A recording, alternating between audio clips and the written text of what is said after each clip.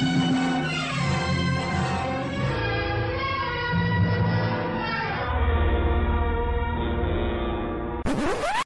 and welcome back to Scream Addicts Hammer Pub. I am Jinx, your co-host. I am sitting here with my co-host, Paul Farrell. Paul, how's it going this evening, man? How you doing? It's going good. I'm looking forward to chatting some Hammer. Really, are you looking forward to chatting some Hammer, or are you looking forward to chatting some Dracula with me, knowing what my, say, overall feelings on the latter half of the Dracula cycle, may or may not be? Is that maybe what you're looking forward to? I mean, Maybe a little from column A, a little from column B. All right. I just, it's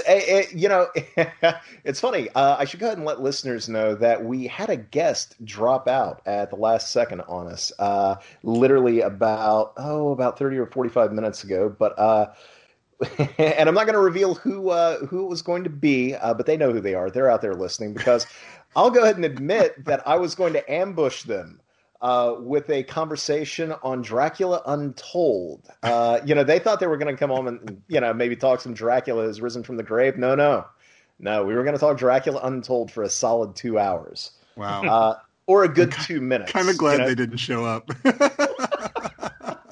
2 hours, 2 minutes of them, maybe that's all they would have given me, and then off they would have went. No, it was going to be another full house tonight, but like last week, but that wound up not happening. But that's okay because we still have a guest with us, and it's one of our favorites from the past episodes. Making a return appearance is Mr. Michael Varrati. Mr. Varrati, how are you this evening? I am excited and happy to be back. That's how I am. So I'm very thrilled to talk some Dracula. I think last time I was here, I even said that I wanted to come back for some Dracula, so can't be mad about that. Now, is this the Dracula you wanted to come back for? Probably not, but I'm still down to chat.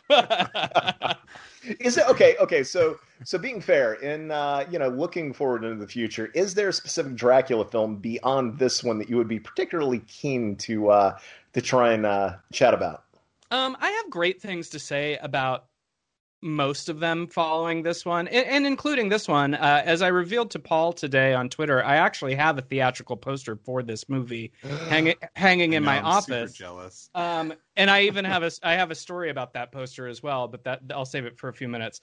But I'm a big fan of just the sheer disco wacky of AD 72 and Satanic Rites.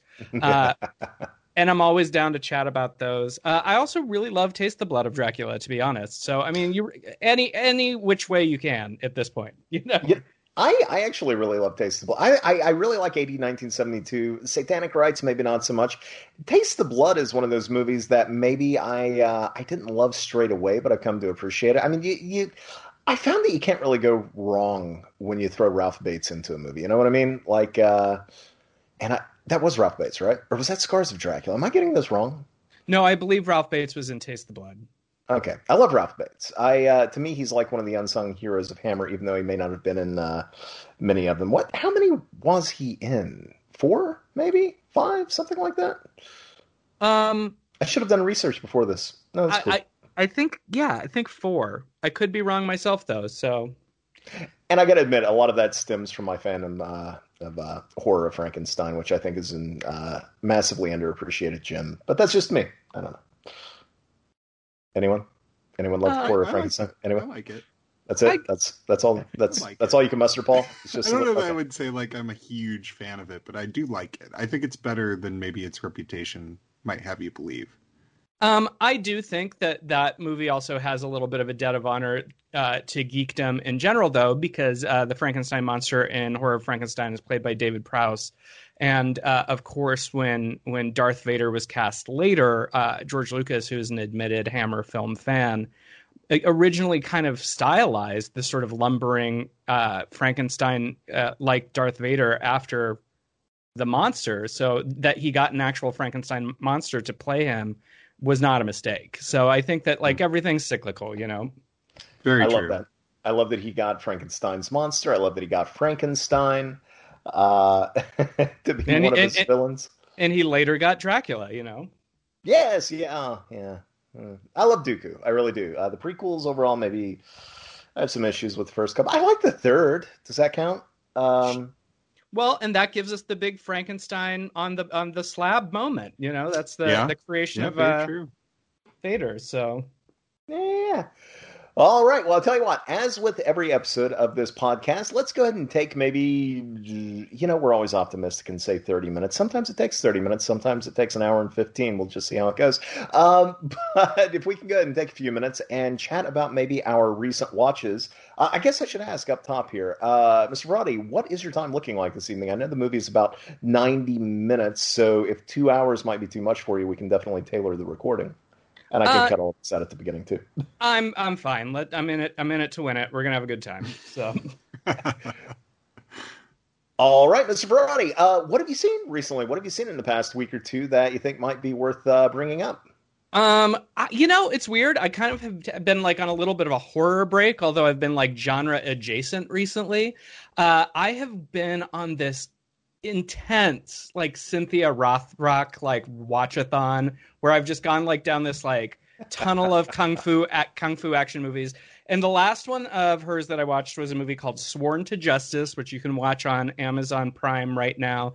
And the trailer made it seem like a standard revenge thriller where like her sister's murdered and she uses her extreme kung fu to like get revenge. But then what the trailer didn't reveal, and I got to learn and was a real treat while watching the movie, is that her character has psychic powers and she uses it to sort of like get the edge on the bad guys. And it goes in this weird sort of like metaphysical, like Carrie with high ninja skills route, which was not at all what I was expecting.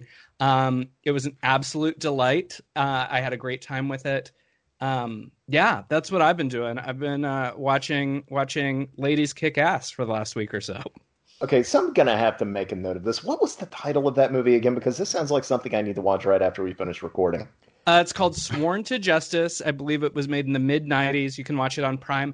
A lot of her movies have kind of made their way to Prime recently. I know that Vinegar Syndrome recently put out a double-disc Blu-ray remaster of Martial Law and Martial Law 2 Undercover. And both of those 4K remasters have made it to Prime. I've watched both of those. I also recently watched the Tiger Claws trilogy, the best of which I think is Tiger Claws, in which a serial killer is stalking and killing martial arts masters, so they have to hire a private investigator who also knows martial arts to stop him. Like, what are the chances? That sounds glorious.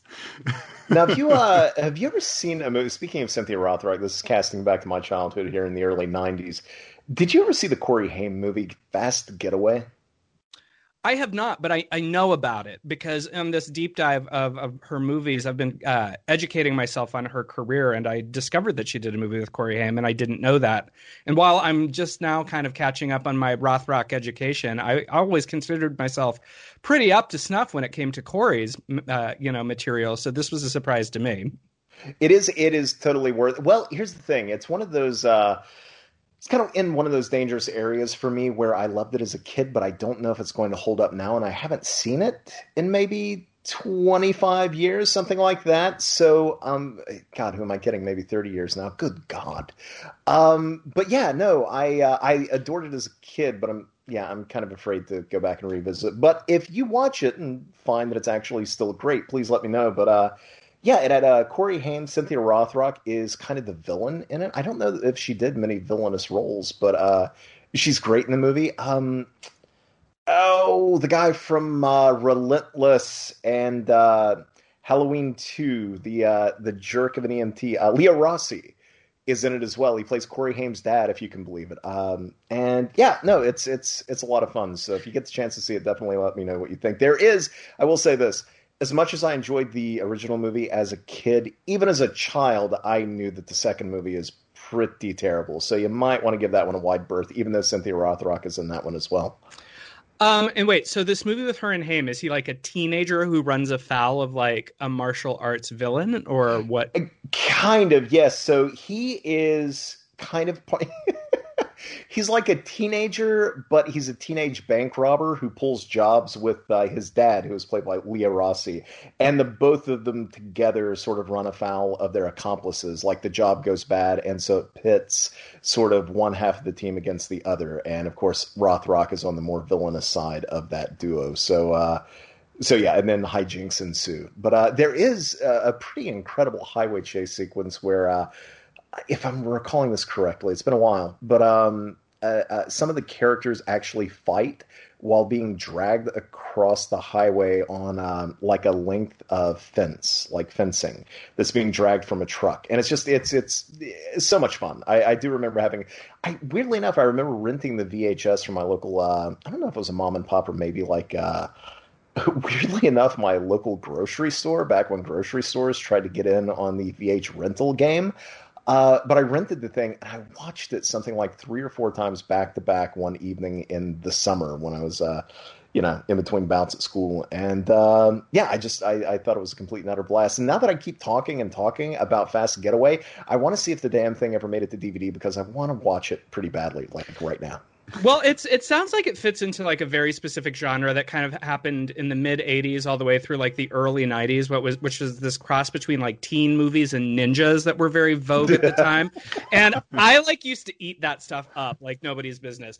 Like I've mentioned on Twitter a time or two how much I really appreciate the Three Ninjas movies. Are they good? Probably not.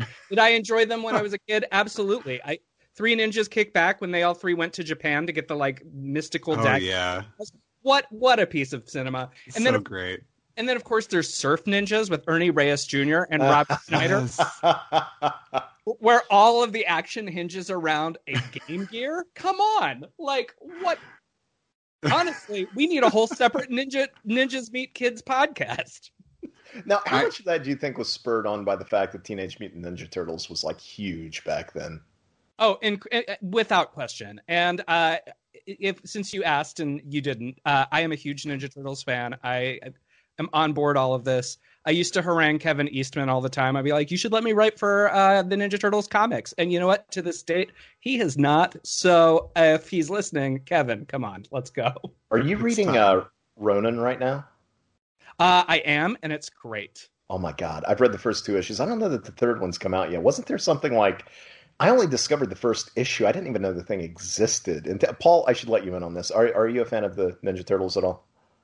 I'm a fan of them. I haven't it was more like as a kid, I was obsessed with the cartoon show. I had all the toys. I would love the movies. That's kind of like my knowledge of it, but I'm not as up on the comics and things like that. Okay, so in that case, let me try and pitch. Mr. Varady, tell me if I'm too off base on this, but Paul, essentially, Ronin is set in the future. It's like, imagine Logan, but for the Teenage Mutant Ninja Turtles. You have one lone Ninja Turtle who is older, he's grizzled, he's scarred up, all of his brothers are dead, he wears a black mask, he carries all of their weapons with him, and he's basically on like this kamikaze suicide mission to take out the person responsible for the death of his clan. The thing is, and the really cool thing, I think, at the very beginning of the story, you don't know which Ninja Turtle it is. And his personality is so completely different that you can't immediately say, oh, clearly it's Leonardo or Raphael or Michelangelo or Donatello. So it's kind of a surprise when you eventually find out who it is. I adored. I can't believe they haven't already announced making a movie out of it. But then again, I don't know. It's definitely not a children's tale. Like, it's a much harder look at those characters, but I kind of wish we'd get a movie because so far, so great. So, but you know what? That takes it back to the original Mirage comics, which is sort of where I tuned in. And of course, I appreciated the whole kind of like 80s Saturday morning cartoon phenomenon that happened. But I read those black and white comics back in the day, and the Turtles always were kind of hardcore. And then we culturally made them sort of the fun pizza eating characters that they are. And I do appreciate that, the creators, as well as a generation of other artists who grew up with the comics, have taken us back to that. If you want some post-apocalyptic wild turtle goodness, the 2011 series that they did on Nickelodeon, one of the final sets of episodes is a 3-episode thing set in a Mad Max-like future where the world, something has happened in the world, and you kind of see Raphael is sort of the Mad Max character. It's suggested that not all of them are still alive, and I was just like, wow, this is heavy for a kids show, and I thought it was great. I think if people are sleeping on the Turtles because all they think about is Saturday morning cartoons and pizza, get going. There's some cool stuff out there. Yeah, I do love it. It's kind of like, the spectrum is as broad as it is with Batman. You got Adam West over here. Maybe you got a little Tim Burton over there, and then I don't know. I don't know that I would call Ronan like necessarily Nolan-ish, but close. It definitely takes itself seriously. But yeah, sure. great stuff. So, Paul, how about you? What have you seen this last week? Yeah, I mean, that sounds awesome. So I'm adding that to my list. Because Ninja Turtles was a like gigantic part of my childhood, and I too was a huge Three Ninjas fan. Both Kickback, when Kickback came out, we went to the theaters, and it was like this huge deal for us. So yeah, you brought back some memories there. I did not watch Three Ninjas movies this week, sadly. I kind of wish I had now. But I did check out The Cellar from 1989, which is a recent Vinegar Syndrome release. So this movie, like many of Vinegar Syndrome's releases, is a mixed bag. But what's really fun about it is it's kind of a full tilt Monster in the Cellar movie, with lots of really cool kind of special effects and practical monster goodness. It has its troubling elements. It's basically about this town in sort of rural Texas at the turn of the century. They're trying to drill for oil there, and they tap into something evil underground. And there are some Comanche Indians there that help trap this thing with a magic spear. Years later, a house is built over this particular plot of land, and the spear is found and removed by a kid, and this monster is sort of unleashed. And a lot of the movie is sort of this little kid trying to kind of convince the adults that there is a monster that they should be concerned about, and no one really believing him. So he's sort of like setting traps and trying to figure out what this thing is as people around their small town are being kind of picked off. And it's, it's not as zany as I sometimes kind of want out of my Vinegar Syndrome movies. But it does go to some pretty crazy places. And again, the monster stuff is very cool. You get a full-on practical effect monster, and it's sort of an amalgam of different animals, which I thought was kind of a neat touch. So it has like different parts of different animals kind of make up the creature. So yeah, it was a fun 90 minutes. Actually, I think it was like 85 minutes, which is even better. Anything below 90 is generally a safe watch, regardless of quality. So that was The Cellar. Nice. Paul, I have to ask you, the kid in this, he's okay. So the hole that the creature's in, are there like a series of tunnels and whatnot that he kind of uses to escape? And does one go up into the house? And there's connective tunnels in the basement that kind of reminded me a little bit of like Amityville 2: The Possession kind of stuff. It was that's kind of how the basement and cellar is set up. I should mention it's directed by Kevin Tenney, who did like Night of the Demons and Witchboard. Rest in peace, Tawny Kitaen. Yeah, right. So it has like a decent little pedigree to it, but yeah, it does have that kind of underground tunnel thing going for it. No, I vaguely remembered that movie again from childhood, and I remember liking it back in the day, but I haven't seen it in ages. I remember thinking for the longest time that movie Cellar Dweller was what I was thinking of, and then I remember reading a synopsis for it, and I was like, oh no, this is clearly not that, so maybe I just made up an entire movie. I don't know. But no, this actually sounds like the movie I know, so maybe I need to... Paul, am I revisiting it all these years later? Am I going to like it more than The Fear or less than The Fear, do you think? I don't know, man. I know you're not a big Fear fan. I'll say this. I had more fun with The Fear than Cellar. Personally, but I like The Fear more than you do. I think The Fear is kind of a bonkers good time. That's kind of my take on it. I really dig the sequel. I like aspects of the first movie, but the sequel I think is where it's at. So Is that the Halloween night one? yes, yeah. Has no one put that out on Blu-ray? That like is languishing in like hold up hell, right? Yeah, that Yeah, needs a Blu-ray really badly. And the DVD is out of print. I had to pay entirely too much money for a DVD that probably crowded bargain bins back in the early aughts, but is kind of hard to find now. And I'm sure interest has been driven up by the fact that there is now a really great Blu-ray of the first movie. But yeah, I think the sequel is actually a better movie. The only thing I'll give the first movie over the second is that Morty, the wooden doll, is creepier in the first film. In the second film, it's I told Paul once, it's kind of like Morty from the first film. He got a haircut and he's been hitting the gym. Like He's that's working out. Yeah. yeah, that's what he looks like in the sequel. But otherwise, I actually think it's quite good. So.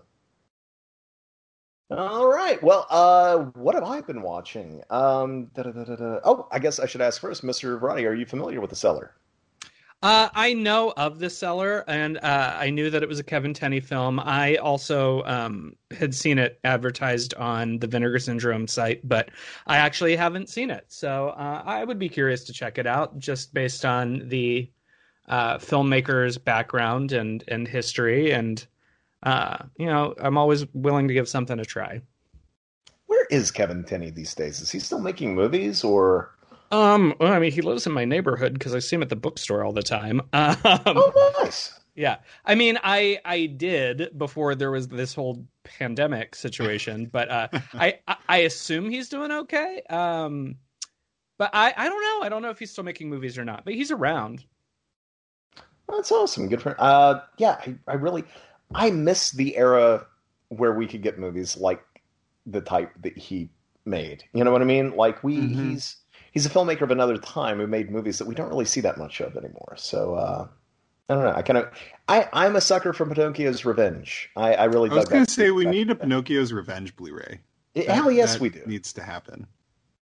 That I think is a surprisingly solid movie that doesn't get nearly as much love, but that's just me. So anyway, I guess what have I been watching recently? So, I was writing a piece for Bloody Disgusting last week, and I had cause to rewatch Ghost Ship on the Scream Factory Blu-ray that I just checked out when it was released. What was it, like last August, September, or something like that? So, it hadn't been that long ago that I'd watched it, but I rewatched it, and damn it, I like that movie. I enjoy it. I enjoy the hell out of it, much as I do the other Dark Castle movies. It's maybe... I don't know. It's weird. I wouldn't want to even call it a weaker effort because, I don't want to sort of put it around like Gothica territory necessarily. But maybe it's not as good as House on Haunted Hill. Maybe it's not as fun as 13 Ghosts. But damn it, I think Ghost Ship is a pretty great time, even aside from the opening sequence, which is, I think, kind of an all-timer.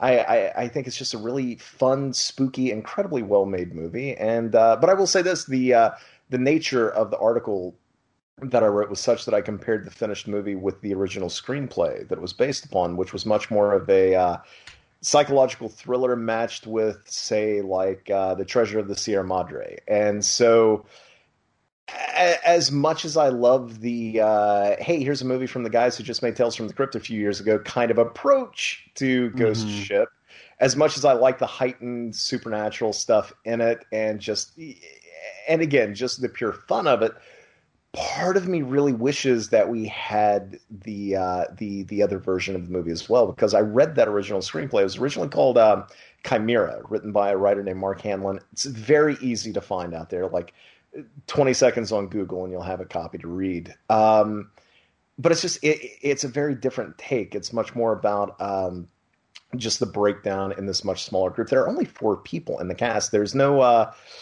demonic soul collector as in Ghost Ship. There's no massive crew. It's only 4 people. And it's, it's basically about what happens when you give, a small group of desperate people, like, everything that their heart desires, all of the riches they could ever possibly want, even if they split it up amongst them. But then you see the sort of greed overtaking them and they decide that they need it all and not just part of it. And so you watch the breakdown in this group, you watch different allegiances form, and you can tell that they're plotting against one another, and so it all barrels toward an ending, which is kind of inevitable in a way. But it's only there are supernatural aspects to be found in the screenplay, but what I love about it is that by the time you get to the end of not the movie, but the screenplay, you get the distinct feeling that because only one character was interacting with what we would call the supernatural, it's very possible that it was entirely in their heads the entire time. So I dug that approach. I again, love the movie, but it would be really nice to see somebody revisit that original screenplay someday and maybe film it under, they wouldn't even have to film it under another title. It had a different title to begin with. So now the writer himself, I asked him about that. I asked him if that was a possibility, and he was like, "Nah, probably not. probably never. No, not at all." But hope springs eternal. Crazier things have happened, and I just think that'd be kind of neat. Yeah. Well, that's the world of horror, right? And movies in general. The movie you write may not always be the movie that you get, but yeah, makes me I like Ghost Ship. But I was the right age for all of those movies. I like all of the Dark Castle stuff. Wait a second. You just said you like Ghost Ship. Where the hell were you last week, Paul? I like Ghost Ship. When it was Joe Lipson and I duking it out over Ghost Ship. I don't remember that. Didn't hear a thing from you, pal. Got nothing but crickets. It's fine. There is a bit of a Dark Castle renaissance happening right now, though, and I think it's because that generation is now of age that the nostalgia celebration is what it was like when kids like me were celebrating the movies of the 80s. So I think it's kind of fun watching every turn, because I'll go and have lunch with David Del Valle, who's a notable film historian, and David will be complaining. He's like, everybody wants to talk about the 80s, but what about the 50s? And I'm just like, well, of course you would say that, because those were the movies that you grew up with. Yeah, we all have our generation of movies that are kind of ingrained in our psyches and our memories. And I think we're now at that point where the aughts are going to be kind of that new thing where we start rediscovering these movies and giving them more credit. I love the renaissance that's happened around House of Wax makes me so happy. That movie is now basically one of the more popular horror movies. And there was a time when it was the opposite of that, Right. It's so funny how that's changed so quickly. I think every movie kind of gets its day eventually. And I think especially in horror, I think that's a genre that just really lends itself to rediscovery and having sort of an eternally evergreen perspective of looking at these things. Well, it's almost Black Sheep's time to shine. I can't wait. I love Black Sheep. Black Sheep's so good. It is good. I wasn't saying that facetiously. No, I don't think that was an awesome movie. I remember, was that like a Dimension Extreme release or something? It was. When they were doing those DVDs. Yeah, it was, because I remember that little red triangle in the corner. Yeah, Dimension Extreme. Yeah. And then they make it look like it's this really hardcore movie, and I'm like, guys, it's Zombie Sheep. Let's not get crazy. Right? Yeah. Yeah, the cover is very misleading. I really dug that label, Dimension Extreme. I mean, that gave us what? That gave us both Inside and Martyrs. Is that right? Yes. So yeah, and they also put out Rogue, and Rogue was a great movie too. Yeah. So all of these movies are movies that Black Sheep stands shoulder to shoulder with, of course. So absolutely. Well, I will ask you both. I am curious to see what your opinions might be on Dark Castle, though, and that sort of renaissance it's having. Do you think that will extend beyond collector's edition Blu-rays of the movies that we already have out there? Do you think that will go beyond just fan appreciation and reevaluation? Or do you think there is a possibility that, in the kind of climate we have, and as far as how much horror movies are typically made for these days, do you think we could possibly see a return to mid-range horror filmmaking at the level that those early Dark Castle movies, sort of gave us? From a filmmaking perspective, it's a little trickier. And I mean, I would love it because it would mean someone's investing a considerable amount of money into those kind of films. But the landscape right now is tricky in terms of there are more places than ever to make content for.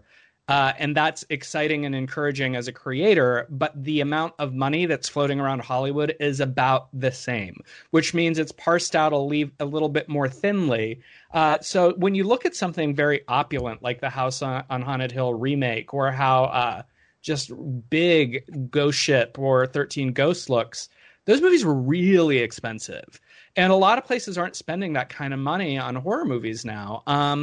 And sometimes we tend to forget, being in genre circles, especially on Twitter, that's a very loud but small subsection of the actual viewing populace. Mm-hmm. So it would have to extend past that. They would have to make a considerable amount of sales on home video for like House on Haunted Hill or something, for someone to be like, you know what, the time is nigh.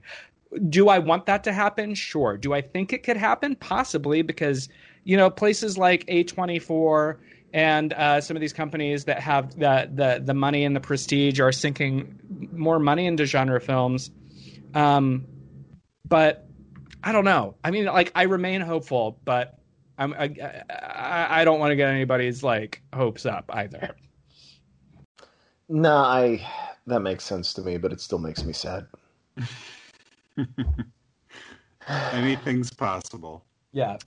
It happened once, it could happen again, but yeah, it seems like right now, like you said, with the amount of outlets and the amount of places making things and where the money's all going, it just seems like it's less likely we're going to get bigger budget. It feels like we get maybe one really sort of mid-tier expensive horror movie like once a year or once every 2 years from the studios. Like each studio seems to do like a Krampus or like a House with a Clock on its walls, which isn't even really horror, but it's sort of horror adjacent and utilizing those themes for like $30 or $40 million. And typically to me, it seems like for that to happen, it's got to have like a pretty big cast associated with it, or like a name that's going to sell, or like a book or some sort of existing IP that they think, would cross the different quadrants, like you were saying. And I think like a House on Haunted Hill or a House of Wax, I don't know that it's going to fit each of those sort of tiers for the amount of money it would need to bring in. But you never know. I mean, all it takes is one executive who's really focused on it with the right power, and it could happen. It's true. Even if they just went like the Blumhouse route and made like somewhat smaller. Look, all I really want here is a Dark Castle production of William Malone's Mr. Sardonicus. Is that too much to ask? Oh, there you go. That's it. That's all Jinx wants for Christmas. Is that something that he wanted to do? I have no idea. I just really want him to do that because I think William Malone is a deeply underappreciated filmmaker who... Did you ever read Roger Ebert's review of Fear.com? I have not. Okay, so he did something amazing in it where I think he gave the overall movie 2 stars. Like, he didn't like it. And, you watch Fear.com and it's like... fair. But he gave stretches of the movie, and the visuals and Malone's direction 4 stars. And he went on and on about what a great visual stylist that Malone was. And by the end of his review, he said, I fully expect for this man to make a masterpiece someday.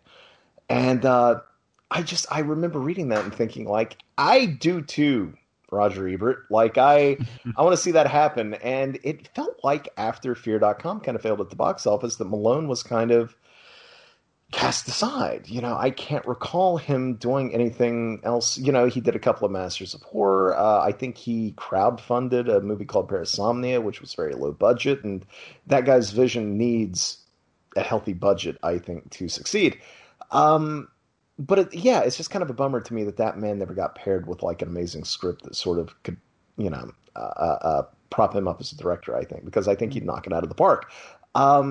So I kind of, I always wished he would go back and play in that kind of arena in, a sandbox that large again, but it never really happened. And for that matter, too, like Steve Beck, the guy who did 13 Ghosts and Ghost Ship, I think proved himself to be a pretty damn good genre director. And yet, what did he do after that? Were those his only two movies? I think they were.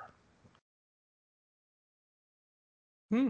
Yeah, I'm kind of not the bummer sure. to me. I'd have to look it up. All right, That is crazy. I could speak on Dark Castle for another 4 or 5 hours. So for risk of that, I'm going to pull myself away from Dark Castle for a second. I know we're like 35 minutes in. Do you guys want to do one more round of recent watches or dive right into Dracula? I'm down for whatever you guys want. All right. I'm always for more talking over less. Ms. Roddy, what else have you seen in the last week? Oh, God. In the last week, what have I seen? I did kind of binge watch these VC Andrews movies that Lifetime had made. Because I had seen when they did all 4 of the Flowers in the Attic movies, which I thought were deliciously sleazy. And that's exactly what I need. But this weekend, I got my second dose of the COVID vaccine, the Pfizer. And so I knew that I needed to just lay low.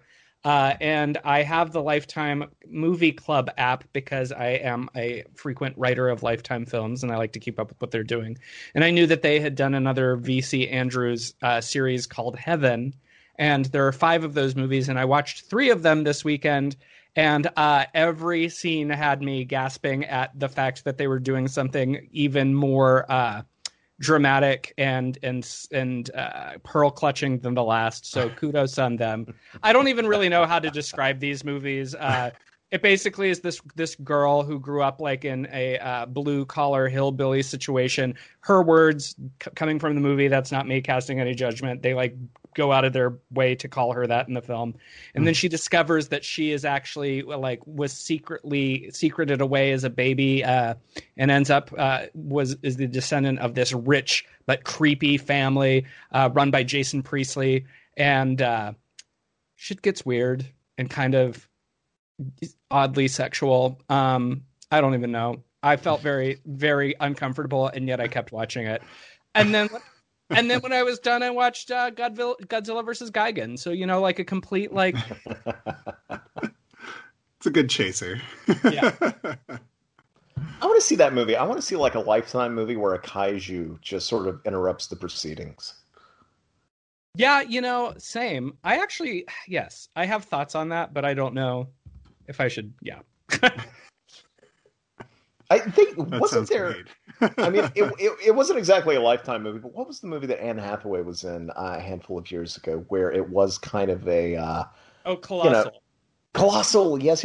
I actually enjoyed that quite a bit. But yeah, no, that's... I just think there should be more kaiju and everything. That's just me. I don't disagree. Paul, how about you? Do you have another choice? I've been kind of weak this past week in terms of like my watching. I guess I did watch the Blair Witch trilogy again. Oh, which I hadn't seen in a few years. I hadn't watched all 3 of them like together, maybe ever. I don't know if I've ever done that. But yeah, my wife went backpacking, so. Of course, we decided that the most appropriate movie to watch in preparation for that was Blair Witch, which may have been a bad choice in terms of that. But yeah, so I rewatched those. I mean, Blair Witch was a movie. I mean, this is a movie that's been talked about a bazillion times, so I don't know that I have anything to add to it. But when I was like, I believed it was real when it came out. I watched the documentary on the Sci-Fi Channel, which that probably should have been a giveaway that it wasn't real, that it was airing on the Sci-Fi Channel. But either way, like I was like really primed and terrified and saw it opening weekend with a bunch of people in a packed theater and like went home that night and had to turn on all the lights because I couldn't sleep. So yeah, that movie is definitely burned into my movie brain. And then I chased that with Blair Witch 2, Book of Shadows, which I am a big fan of. I know that movie has its people who don't like it, but it's another one of those movies though that really it feels like over time it's gaining traction. I think it's one sort of special edition Scream Factory Blu-ray away from kind of being rediscovered in the same way that these Dark Castle movies were, and I think it's a really smart sort of meta-textual examination of like the Blair Witch Project's impact on cinema and movie-going audiences and sort of what it means. I really love Blair Witch 2. So every time I see that movie, it kind of grows in my estimation. I don't know. I know, Jinx, you like this movie. Michael, what are your thoughts on Blair Witch 2? I've always liked Blair Witch 2, and you're right though. I think that like when it first came out, it always felt like the contrarian opinion to people to say that you liked this because it was sort of very popular to hate on this movie. But slowly people have come around, and it is kind of fun to see people really embracing it now that the years have passed. And I think for exactly the reason that you're saying is that with time and distance, people really see what the filmmakers and screenwriters were doing with that movie as sort of like a horror movie as commentary on the cult of horror movie, really. And, I think that the issue is when the sequel came out, it was too close to the original. And it was exactly the Halloween 3 of it all, is people just wanted more of the same. But I think if there had been a little more distance, and the whole thing was like, we're kind of critiquing the original movie now. I don't know. I think that time has been kind to it, and it will only continue to be so. I agree. Yeah, and I hope that we eventually see, because I know Joe Berlinger's like original cut was sort of kind of different than what we actually got, and there were some changes and things. And I believe that footage does exist. Like this is one of those situations where it's not like a lost cut. It's just was never released. So I think it would be cool if we got sort of the original vision of that movie restored, because he's somebody that obviously has made some very powerful films. He did the Paradise Lost trilogy, and a lot of music videos and things like that. But he's a very driven filmmaker with a vision when he wants to have one. And I think it's unfortunate that Blair Witch 2 is such a negative experience for him, because I would have liked to see what else he might have had to say. But yeah, I mean, I'm hoping that this sort of reevaluation of Blair Witch 2 that's happening will lead to a very nice release for it, which I'm sure somebody will do it eventually, that will kind of catapult it into the zeitgeist a little bit more. I surely hope so, because, I mean, isn't it Lionsgate? So aren't they, I mean, just from listening to various podcasts and reading interviews and whatnot, aren't they one of the more notoriously difficult studios to sort of prize away titles to do special editions of? Yeah. And honestly, if we were ahead. ever going to get that special edition, I think it would have come out to sort of help promote the third film. And I feel like it being Lionsgate and the fact that it didn't happen then, I just... we got the director's cut of Nightbreed on Blu-ray. If that can happen, anything can happen. But I'm no longer holding my breath on the Berlinger cut of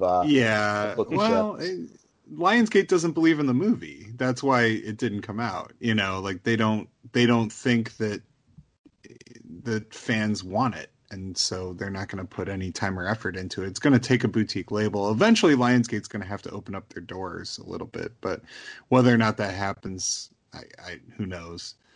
But yeah, and I chased that with the 2016 Blair Witch, which is another movie that kind of, obviously it's Adam Wingard, who is an amazing director, and I love most of what he's made.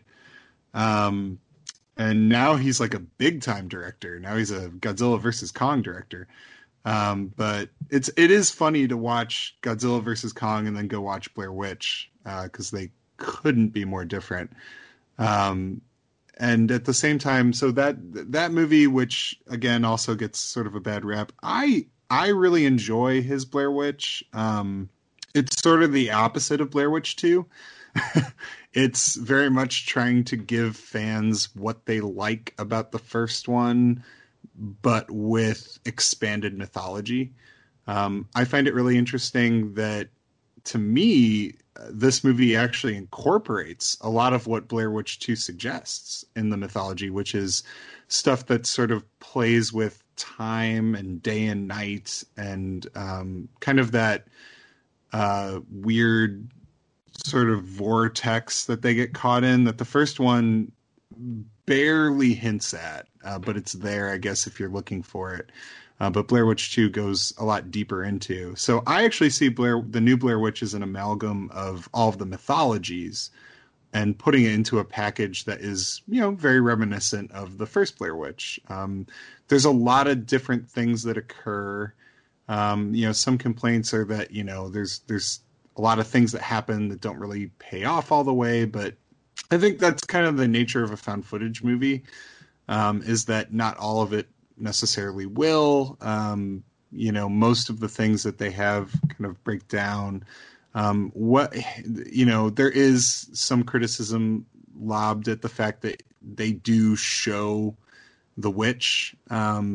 I guess you could, they show the witch, and whether or not that's a good thing or a bad thing. I think the movie is pretty effective. I think it's a cool update, like I said, that sort of brings the mythology a little bit farther, and opens up the world a little bit, in a way that makes the movie more franchisable than I think the original obviously did, because it wasn't really intending to. And that maybe the second one wasn't also intending to do. So I don't know. I had a really good time with that movie, and it's grown on me over the years as well. I need to revisit it. It's been a couple of years. It didn't. I was so incredibly excited for it. I think the way they dropped the announcement for the movie was amazing. Oh, yeah. Pushing it as That the was woods, and then cool.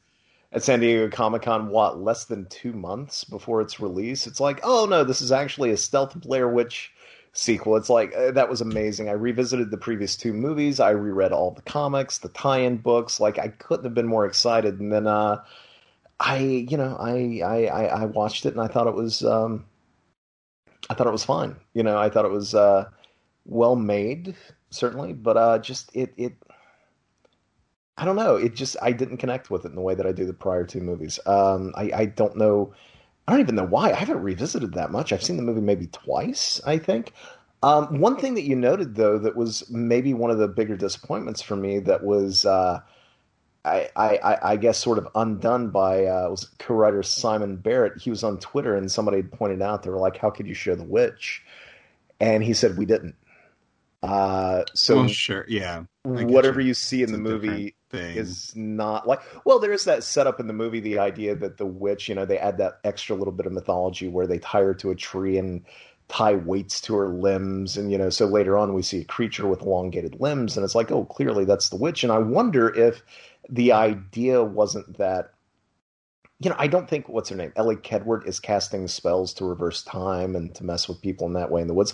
I wonder if the point of the thing, and what they were maybe getting at with that sequel, and maybe they planned for further follow-ups, is the fact that there really isn't a witch at all. Maybe it's just the land. Maybe it's the ground. Maybe it's just a bad place. There's a darkness there that's empowered by people's belief. Yeah. Right? They create their own... which again is a Blair Witch 2 thing, which I think is really cool. Michael, how about you? How do you feel about the Blair Witch movies and 3, I guess? Well, actually, I have a funny aside about the announcement of 3, because for people who don't know, I do a regular panel at San Diego Comic-Con, and have for a number of years. I host and curate their queer horror panel. And despite Comic-Con being a 4.5-day event, and there are hundreds of panels, sometimes the programming kind of works against us. And by what I mean is, you would think they would space out their horror panels because they would assume that the same kind of group of people who want to go to one are going to go to the other. But on the night of the Woods panel, it was at the exact same time as my panel that year. as well as something I think John Carpenter was doing, if I recall correctly. And I just was in my hotel room getting ready, and I happened to be keeping an eye on social media. And some kid had tweeted, they were like, "Oh my God, all of these horror panels. I want to go to the queer horror panel, but I'm curious about The Woods, and I just don't know which one to pick." And I just responded. I was like, "Well, I can't speak for The Woods." I said, "But as the host of the queer horror panel, I'm the one who's responding to you, so you should come to mine." And and that kid came and talked to me afterwards, and it was perfectly lovely. And then later, when we left the hall, someone came up to me and said, "Did you hear that The Woods was revealed to be the new Blair Witch Project?" And I was like, "Oh, I totally fucked up that kid's night." Anyway, but I don't regret it because my panel was awesome that year. So that's amazing. But I have to confess that I actually haven't seen the new Blair Witch, so that's the only thing I can weigh in on the movie. That's fair. Did you get the sense, though, each of you, that and it kind of proved to me too that maybe the horror community isn't fully representative of, say, mainstream audiences. We already knew that, but nevertheless, it is very easy to get swept up in the excitement for a new title coming out, and imagining that the same is going to be true of audiences everywhere. And it seemed like that Blair Witch movie was going to be absolutely huge, the weekend that it came out, and instead it was pretty much crickets, was it not? Like it severely underperformed, and it felt like, to me, it almost felt like the nail in the coffin of that franchise. Like, I can't see that series after the last two installments going theatrical again. Maybe a television series? I don't know, but I don't. Or do you two think that I'm nuts for that? Because I don't know. I wish it the best, but I just can't. It feels like after two strikes, even I'm not sure that it's going to get another turn at the plate. Why am I using baseball metaphors? I don't like baseball. I don't know. Anyway. Well, I mean, horror is the ultimate comeback kid, right? Like, I mean, it might be dead for now, but there could be rejuvenated interest later. And as we know, time is kind to horror titles, and time is kind to our mythologizing of horror titles. So I've seen announcements of movies being remade or getting long-awaited sequels that people get really jazzed about, that, if you actually go back and look at the box office numbers or the receipt at the time, it wasn't great, but with the power of nostalgia comes a different kind of opening of pocketbooks. So maybe the Blair Witch is quiet for now, but in 2037, someone might be like, "It's time. Blair Witch 4, baby," and that could be it, That's super true. I mean, look at The Thing, right? The Thing didn't do well when it came out, and they ended up remaking it. It's like every title sort of has that renaissance, and I think the Blair Witch being a franchise in general, like, will help it. I am positive we will someday see another Blair Witch. And I believe, if I recall correctly, that movie, while it didn't light the world on fire, it did perform admirably its opening weekend. I think the biggest issue that movie suffered from in terms of being a huge movie is the surprise drop, because you didn't have time to build up the marketing. And while the surprise drop was really cool for horror fans, like, if you're talking about reaching a vast, wider audience that isn't just paying attention to horror Twitter or whatever, you're not really giving yourself enough time to build up the excitement of that movie. And I think that's why it didn't have the same sort of sticking power. And then it wasn't helped by lukewarm reviews. Because a lot of people were kind of like, "Oh, this is exactly what you expect it to be. It's nothing special." But looking at its returns, I just looked it up since we were talking about it. It grossed $24.4 million in the U.S. and for a worldwide total of $45.2 million, and its overall budget was $5 million, so it more than made back its money. Oh yeah. Do you think they consider that a success then, because it was only made for a small amount of money, and it made a good deal of money back? Sure, but at the same time, like, when you compare like a $20-some million take to what, like over 200 for the original? I mean, I don't know. But you have to base it on percents. Like, I mean, ultimately, it's like, if a $22 million movie makes $100 million, that's a success. But it's like, what percent of what, did it make its budget back? And here it made its budget back 3 or 4 fold. It wasn't a critical success, but studios don't care. They make they make sequels to critically panned movies all the time. Very true. Very true. Which leads me into my last rewatch for this past week. I am about 4 movies in now. I am racing to get all of them in before this week's big horror release. I'm revisiting the Saw franchise. So I've spent the last couple of days watching, like I said, I just finished up 4, and I've always been a sucker for that franchise. I love those movies. It was long before the MCU. That was the television series in which we only got like one 90-minute long episode a year that happened to play in theaters. Like, it did it first, damn it.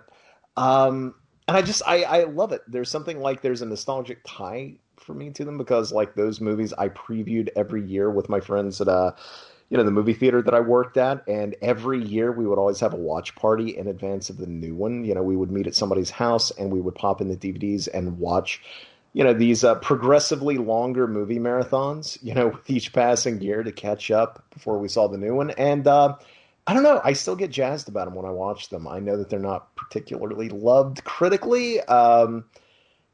With the horror community, it's hard to read sometimes. I see a lot of excitement for them, especially leading up to Spiral coming out this week. But at the same time, it also seems like large swaths of fandom maybe don't really care for the movies that much. So, but me, I think they're a gas. I love the setup. I love the character. I adore Tobin Bell's villain in it. I think he's maybe the one truly iconic horror movie villain that we've had in the last, 2 decades of horror. I can't think of another that I would stand next to him.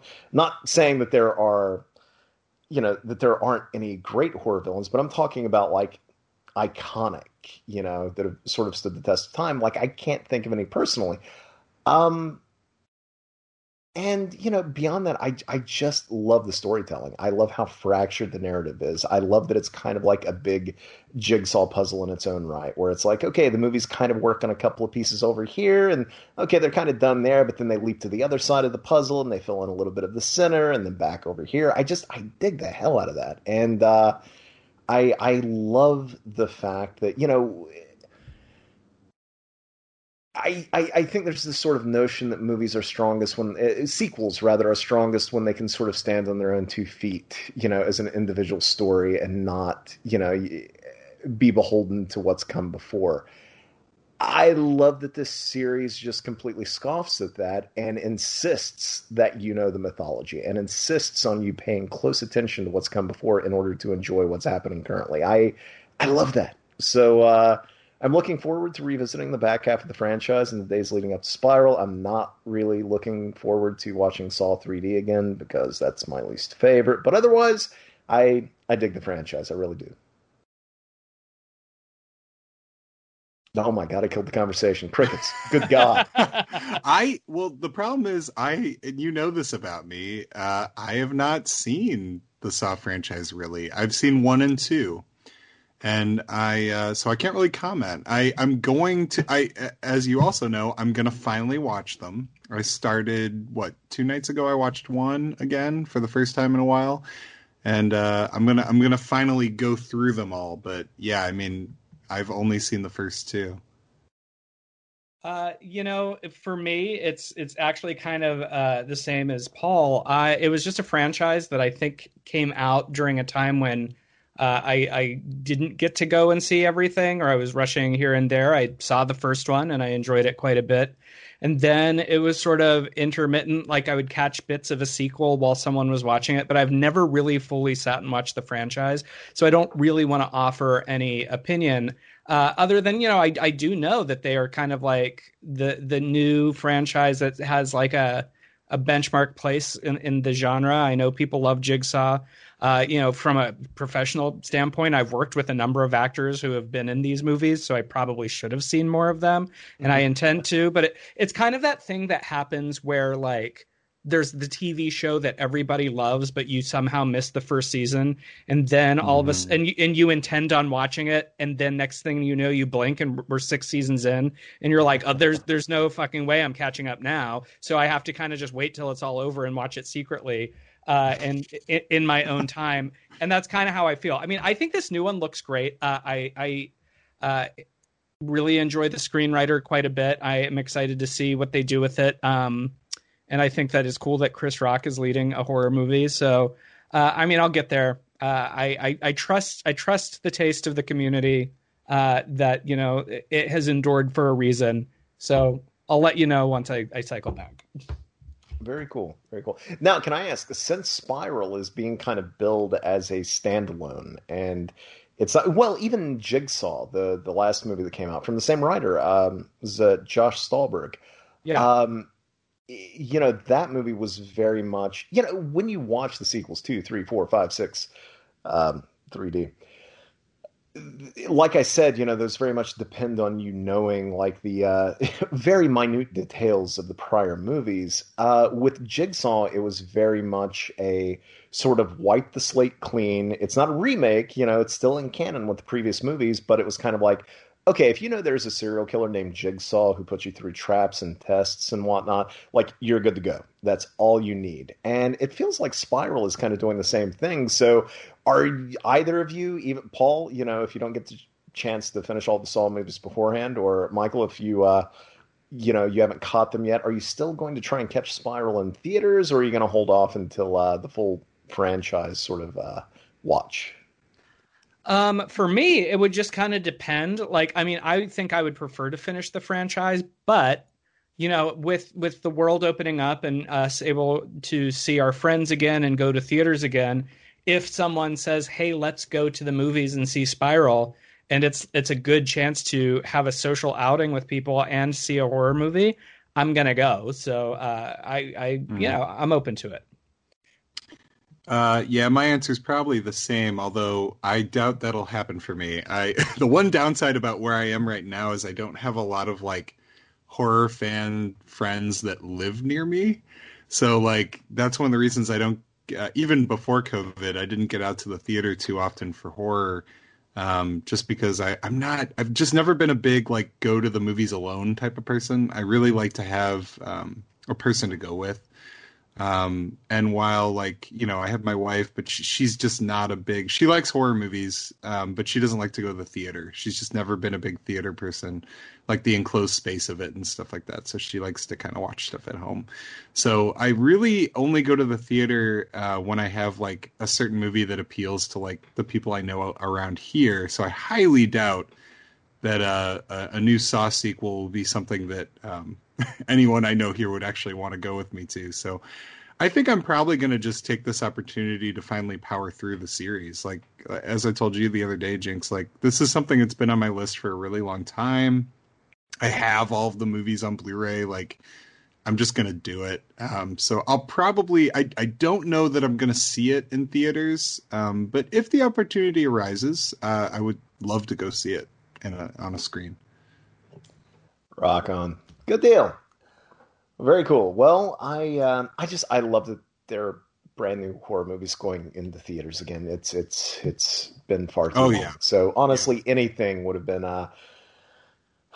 would have worked. But now, you know, like now that we're into May, now that the world feels like it's slowly but surely kind of getting back up on its feet, the fact that there is like a big, would we call this event horror? Like, I know that it's not a massive budget, but at the same time, it feels like an event, you know, like a big franchise coming back. Just the fact that that's happening again, it makes me kind of giddy. Admittedly, yeah, I'll be all the more excited with Candyman and. I was going to say Candyman's the one I'm really excited about. Candyman and Halloween Kills. And Halloween Kills, yeah, of course.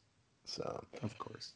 All right. Well, hey, we are about an hour in. How about we go ahead and dive into some Dracula Has Risen from the Grave? Yeah. Great. All right, now, Paul, as with the last 70 days or so, I am still teetotaling. And Michael, did I get that right? You're teetotaling as well with me? I am, indeed. Paul, how about you? Are you... Well, as the local drunk on the Hammer Club, I always have to be the one guy. Yeah, I'm not doing anything crazy. I've got a couple Blue Moons. So just chill, some chill beers. Rock on. Now, how are we all watching this movie? I have the I think it's the Warner Archive Blu-ray with the simple menu up top. How about you all? I have a trusty old DVD. Nice. Yeah, just the Warner. I don't even think mine is Warner Archive. I think it's just the studio Warner release with 0 special features and like a trailer. Yep, that might be. But hey, yeah, it has I don't subtitles and it's an HD, so whatever. That's probably the same one that I have. I guess I related to Warner Archive simply because that's how I bought them all. I went on an upgrade kick with the Dracula franchise a few months back, and this was sort of in the mix. So, all right. Well, I'll tell you what. Let's go ahead and all press play here with the countdown. I'll start from 5, and we will go all the way to play. All right, listeners out there. Honestly, if you've listened to even one episode before, you know the deal. Just press play with us. It'll be cool. All right, everybody, here in 5, 4, 3, 2, 1, and play. Warner Brothers 7 Arts. Oh, damn it. Okay, so I'm going to try and zip ahead. I'm getting all the FBI warnings. Damn it. I'm right where we're supposed to be. Really? That's such you never see that 7 Arts logo. No, I've got some blood dripping down the screen right now. Yeah, I've got blood too. Okay, so blood. I zipped ahead. Okay, and Dracula has risen. So we mentioned the poster, the theatrical poster. One of them, and the one that Paul and I exchanged comments about on Twitter today, is this wonderful image with the woman in black and white looking up with the 2 Band-Aids on her neck. And it says, Dracula has risen from the grave, obviously. And this is, even though this is not my favorite of the Hammer Dracula movies, this is one of my favorite posters in the history of ever. Years and years ago, when I was living in Pittsburgh, the Warhol Museum did a very amazing exhibit that was cinema trash. They basically did a whole thing where it was like old drive-in movie posters and grindhouse movie one-sheets, as well as original art pieces by modern artists depicting movies. And it was like a really cool exhibit. And among the posters they had hanging at the Warhol Museum was this specific poster. And at the time I was like, well, it's hanging at the Warhol Museum. I'll never be able to have a copy of that. And then I just looked it up and I found a print on eBay and I bought it, and it's been hanging in my office ever since. That's amazing. That's a poster I definitely want to somehow acquire someday because I agree. It's one of my absolute favorite posters, despite the fact that this ranks a little bit lower for me on my overall Dracula list. It occurs to me that I actually have a Dracula poster hanging at least in every room of my place. I think I didn't realize it was the motif of my house, but I've got a Dracula meets the 7 brothers in the other room, and oh, nice. I have a Langella Dracula over elsewhere. So, do you have a Dracula Untold? Because you know what, I don't have a Dracula Untold poster, but I do have a Dracula Untold tote bag. Because they were giving them away for free at Comic-Con one year, and I always need something to carry things. Also, I just want to comment, we're at the point in the movie where this young strapping gentleman who's about to go open the church, he's like real excited to go to church. It always cracks me up at the beginning. He's like, darn skippy, like rushing on in. He like could not be more thrilled to be Catholic. He is like ready to go. Like, It's indicative of this movie's general thrust regarding religion. Yes. which is one of the things I struggle with about this movie, and we'll talk about it as it goes. But it's interesting watching this because we just did Devil Rides Out. And Devil Rides Out has some similar sort of like God saves the day kind of stuff. Yeah. So it's interesting to see these back to back, and especially given it kind of makes sense given that Terrence Fisher was like supposed to direct this movie originally before Freddie Francis was brought on. Yeah, so Terrence Fisher was in an automobile accident which prevented him from directing this, and they brought up Freddie Francis, who, as most people know, is the DP for a lot of these. And I do think that's why this movie looks so beautiful, because Freddie Francis, first and foremost, It was an amazing cinematographer, and I think some of the shots, especially later with Dracula, like on the rooftop and things, are very Freddie Francis. But I don't know. Yeah, it gets real religious. Although I do like this whole opening sequence with the reveal up in the bell tower, because technically we can infer that these events happened sometime during Dracula Prince of Darkness, because this was supposed to be while Dracula was still alive, because they make mention of the fact that he was like frozen under the river in a bit. So Yeah. I like a movie, speaking to Jinx's commentary about the Saw movies tying into each other. I like that this makes a point to be like, yeah, this ties into the last one. Please pay attention. Yeah, I do appreciate the continuity of the Dracula films. I mean, even as loose as it sometimes gets, and that's one of the reasons I think of this franchise as more of like a proto slasher than I do like the Frankenstein stuff, because Frankenstein's constantly sort of reinventing continuity or just flat out ignoring it. But this whole franchise at least attempts to kind of build off of the previous one generally. And yeah, it is cool to think that during Prince of Darkness, like Dracula is like killing other people unrelated to the narrative. Yeah. Although I do have to point out that boot that just fell out of the bell. There's no way if that boot was on her foot, that would have just come loose. There were so many laces on that shoe that like it would have just had. Did he just like stuff it in her mouth and it fell? I don't understand. I will say, I've talked about this on this podcast before, but I'm not. I love Hammer and I adore the Frankenstein cycle. I have struggled with, the Dracula movies, especially the later ones. Like, I love Horror of Dracula. I adore it. I respect it as being, one of the great Hammer movies. Brides of Dracula is one of my favorite ever. Like, it's pretty much tied with Frankenstein Created Woman. Beyond that, like, I'm not the biggest fan of Prince of Darkness. Even on the rewatch, we did a commentary for it a few episodes back. I found that I appreciated it a bit more, but I'm still not, it's fine, with some of the later ones, I really dig Taste the Blood, 1972. Of course, the final one is amazing just because, even though it doesn't have Christopher Lee in it, my God, the sort of melding of Hammer and the Shaw Brothers. But, Scars, maybe not so much. Satanic Rites, not so much. But this one, I was kind of surprised upon revisiting it that I've kind of warmed to this one a little bit, actually. Like, I enjoyed it this time around. I think it's just kind of a bit of a fun romp. And I think, and part of that is simply because, too, that I really love Freddie Francis, I think. I don't think he's necessarily an unsung hero of Hammer, but maybe is undersung a thing? Not sung so much? Is that possible? It's I really dig his sort of I dig his directing style and his visual style, especially in comparison to Terrence Fisher's, who, I mean, Fisher is brilliant. I love his stuff, but I love that there isn't really that much in the way of like the sort of theatricality to Francis's direction, unlike Fisher. It lends this otherwise distant and kind of removed tale a bit of immediacy, I think, his direction. Yeah, I think that Freddie Francis certainly has his place in the world of horror, and I think that no one would ever argue that he paints a beautiful palette for every movie that he makes. He knows how to make a lush movie. He's good with cinematography. I don't know. I just think that this film has a lot going for it. There's just some things that I find interesting about it. Yeah, and it is interesting too. Oh, sorry, go ahead, Paul. Oh no, you're fine. I just wanted to chime in on the Freddie Francis of it all.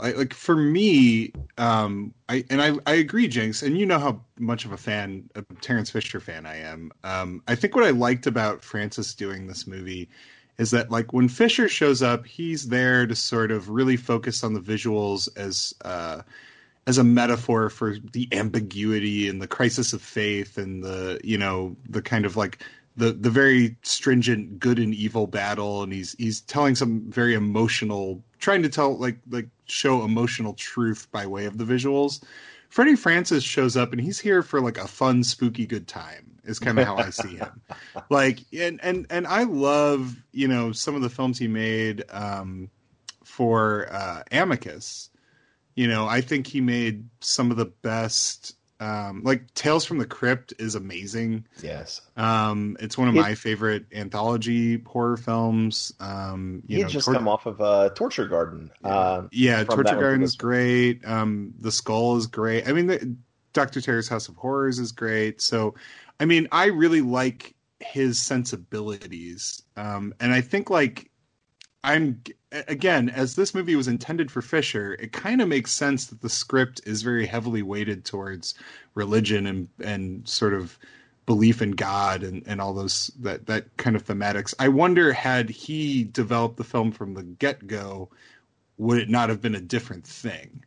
Because I think his visuals would have definitely suited a movie more that was less interested in this morally righteous kind of end result than what I think he normally sets out to do. But I do love the look and feel of the movie, even if I don't love what it's about. Yeah, and like right now we have the Monsignor has entered the pub and is chastising everybody, and that's kind of where the beginning of a lot of the problems lie with me, is that we spend a lot of time with this guy specifically, and I just don't like him, and I think that it's like. And I don't know. I'm not one of these that you have to have likable characters to sell a movie, but then you have to have at least some compunction why we need to follow them. But he enters chastising this entire town for something they know far better than he. Later on, he's a real dick to the boyfriend. And then it's just like the whole kind of arc of the movie is just that he's pious, so he's right. And I'm like, no, because ultimately Dracula wouldn't even have come back if he wasn't being all high and mighty and Jesus-y about it. So you're absolutely right. And I was hoping, like, when I first watched this movie, I was really hoping, because when you first meet Paul, and I always hate talking about characters that have my name because it makes me sound like I'm talking about myself. When we first meet Paul, he he's an atheist, but he's a likable enough guy. And when he has dinner at their house, there's this kind of sense that, the movie might come to a place where he's not proven to be wrong for his beliefs and that they sort of come to an understanding. But that's not at all what the movie does. Like, it completely brings Paul to a place where he has to, like, acknowledge that he is wrong and that he needs to embrace, the Christian faith. And that's really the only path to salvation when you're facing evil. And that just kind of flies in the face of a lot of what's interesting about maybe the middle section of the movie when he's having, dinner with them and sort of like courting, Veronica Carlson's character. So I think the last sort of 15 minutes undo any goodwill that I had for the film's narrative, like leading up into that. Do you think Terrence Fisher would have taken it? Well, because here's the thing, going to what this movie is about, certainly, and I'm talking from a place of somebody who is actually religious, but doesn't appreciate ham-fisted storytelling, if that makes any sense, Right. So, when I see this, I'm wondering if, because it was developed for Fisher, Paul, you and I, and Michael, I'm sure you're familiar with Fisher stuff too, like, he generally doesn't take that approach. Like, it's obvious what his concerns are, it's obvious what his beliefs are, but it doesn't feel like you're ever being beaten over the head with, well, maybe a little bit with The Devil Rides Out, but that's also Devil Rides Out, I think. Yeah. Sure, but like with this, you have another director essentially shepherding a different filmmaker's story to the screen. And I'm wondering if, it's all the more clunky for it. I'm wondering if Fisher had been on hand, like he might have been able to direct that a bit better. Because, Michael, I agree with you entirely. Like, this guy is not likable. This is no Van Helsing. This is no Father Shandor. He's kind of an asshole, And it's hard to get behind him, and it's hard to get behind the movie's themes even when this is the prick who's leading it, Well, and I think that you raise a good point. Like, can a movie have religious themes without being ham-fisted and be enjoyable for everyone? And the answer is yes. Because obviously, when you're talking about vampire mythology, and especially Dracula, there are Judeo-Christian themes that come in. Because as we know, holy artifacts, the cross, holy water, etc., are one of the things that are used to battle vampires. That's part of the lore. So if you're not, like, down with that, then you're not in the right genre, right? But I think that the issue here is that this movie takes the stance that it's the only way, when we have learned and watched over time. Like Van Helsing, first and foremost, while a man of faith, which is part of his construct, is also a man of science. And I think that to leap ahead to Dracula meets the Seven Brothers, or Legend of the Seven Golden Vampires, depending what title you want to use. When they're in Hong Kong, Van Helsing is talking about, he's like, in the Western world, it would be a cross that would work, but here, because your belief system is different, it would be the image of Buddha. They talk about it in that movie. And basically Van Helsing points out it's not necessarily what you believe in, it's the power of belief. And it's the willingness. And so the fact that this movie takes a hard stance, especially like later on, where it's like when they stake Dracula, and it's like, well, he won't die unless you pray. I'm like, no, that doesn't even make sense, because we have three other movies that tell us that's not true. Yeah. And apparently Lee himself had major issues with that sequence. Of course, Lee had probably issues with the entire movie. But the movie itself, even thematically, I'm not certain that I can say that it's even fully clear on what it's trying to say, because when you get him stalking into the the pub at the very beginning, like, what are we being set up to think that this movie is going to be about? At first, you think it's about maybe the persistence of evil, even in its absence. Maybe the dangers of ignoring it. But the further you go on, it seems like the movie's asking, like, which is the better way to confront that fact? By this movie's account, ignoring it works. But bravely confronting it only serves to revive it. So, and later the townspeople just wish to leave it all be, and it's on our heroes to vanquish the evil. And I'm wondering if maybe the theme is to make certain to fully destroy the threat of evil rather than letting its influence linger. I don't know. Admittedly, that alone, I feel like we could take lessons from that these days. Maybe it's not enough to banish Dracula from Twitter and Facebook. Maybe you have to completely undo his influence and remove him from the board. Just show Dracula's taxes. Damn it, put Dracula in prison already. You have to cancel Dracula. Yeah. The question I would have is, do you think the movie thinks that the Monsignor is like a good guy or a bad guy?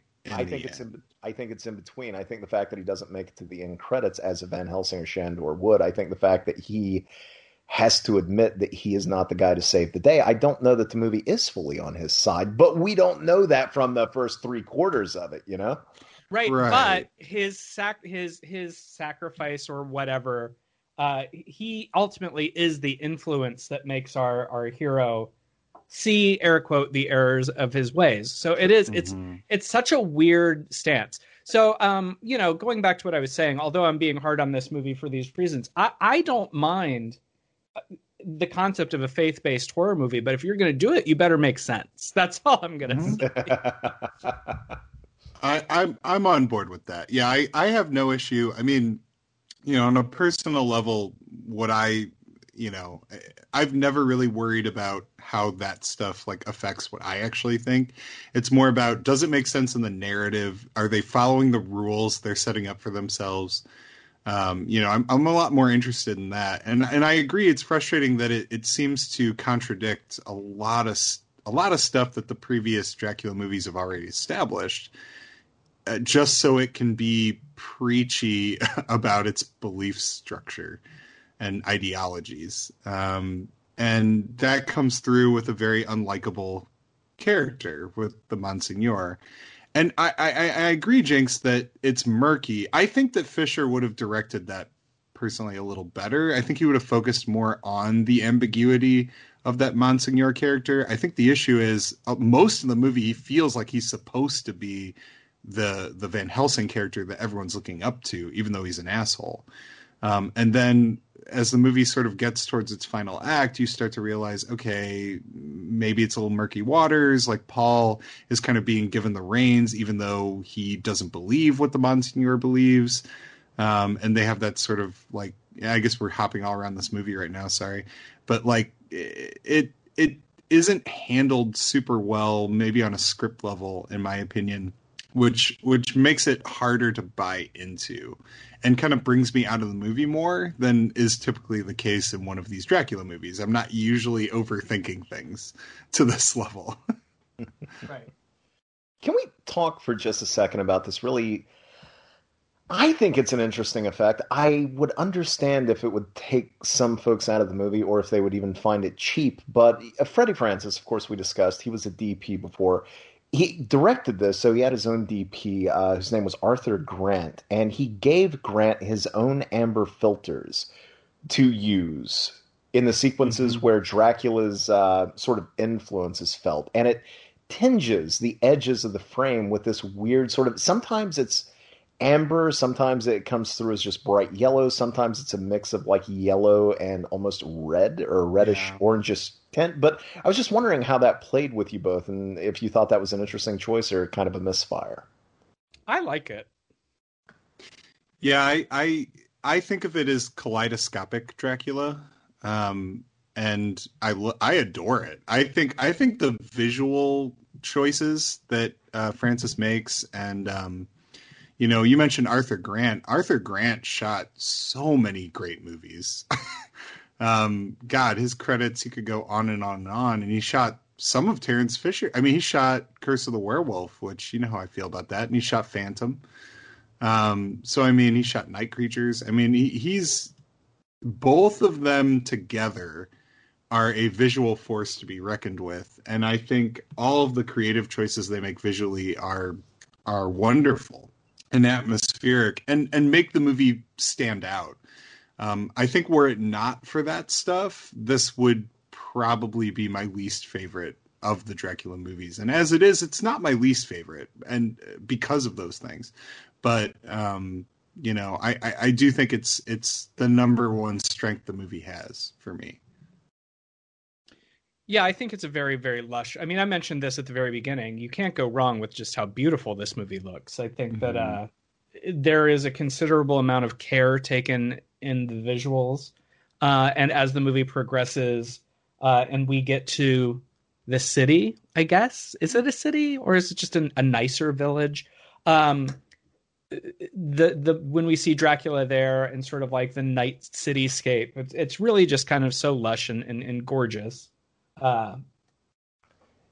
Does it not feel like, in a weird way, we were talking about Francis, just, he's the fun Hammer director, right? Like, Paul, I think you were right. Like, you're just in for a good time, kind of. But in the same way, like, he has kind of a stripped down approach to filming that I think it would make sense that it would, kind of better support Fisher's concerns as a storyteller. I don't think that's borne out with this movie, but, just as an idea. Whereas with Fisher's direction, which is a little more heightened, a little more theatrical, I wonder if that wouldn't better suit Francis's approach to the material, where he just kind of wanted to have fun and, tell a fun, spooky horror show of a film, Or is that completely silly? I kind of wanted to see more. I think more collaborations between the two would almost be kind of fun to imagine, if that makes any sense. Yeah, I get it. You know what I think is a shame is I can see Francis's filmography doing exactly what you're saying. Like, he had a sense of whimsy. A person who makes Trog has to, and I think if anything, this movie is so restrained in the script that like the moments where you can kind of see his personality jumping out are really, really marvelous. I just don't know that he got as many opportunities here because of sort of the rigid structure of what we're given. Yeah. I will say, the sequence just past this, I do love the fact that Dracula can speak again and that he isn't just a hissing beast. I love that he's much more... It feels like he's the much more engaged Dracula from horror of, that... which is the kind of Dracula I prefer. I like him being a little more chatty, as it were. I like him being a little bit more Satan than a wild beast. And I think it Yeah, definitely fits here. Although, this definitely seems to be one of those movies that, honestly, at this point, and I guess I haven't done enough reading. I know it's the case with this one, but did Lee appreciate being in any Dracula movie after Horror of Dracula? Because with this one, it was said, I was doing some reading, and it sounds like the film was pre-sold to Warner Brothers with Lee's involvement, but but with no agreement from Lee himself. So Freddie Francis had to basically take part in a series of, and I'm quoting here, slightly hysterical and acrimonious discussions, unquote, before James Carreras had to convince Lee himself to do the film. I wonder if any of that comes out in his performance, because, I think Lee is actually quite good in this movie, but I just wonder how many times he was roped in was doing, these films under protest. Well, one thing I will say is that Christopher Lee came from a different school of acting where, like, once you take the job, you do the job. And I think he's always good. Yeah, I have heard that he was not crazy about these as they went on. Right. Well, and the funny thing was he always was trying to get Hammer to make like a more accurate rendition of the novel, of the original character, and I guess they kept dangling that in front of him, like, well, eventually we'll do the one that you want to do, so just keep making these. And yeah, there was this huge like back and forth, and there was some talk of like, because him starring in The Devil Rides Out was a bit of a risk for them, like putting him as a protagonist, as a main character, and there was some trade-offs and things around like, well, hey, we'll sort of proceed with this if you do that.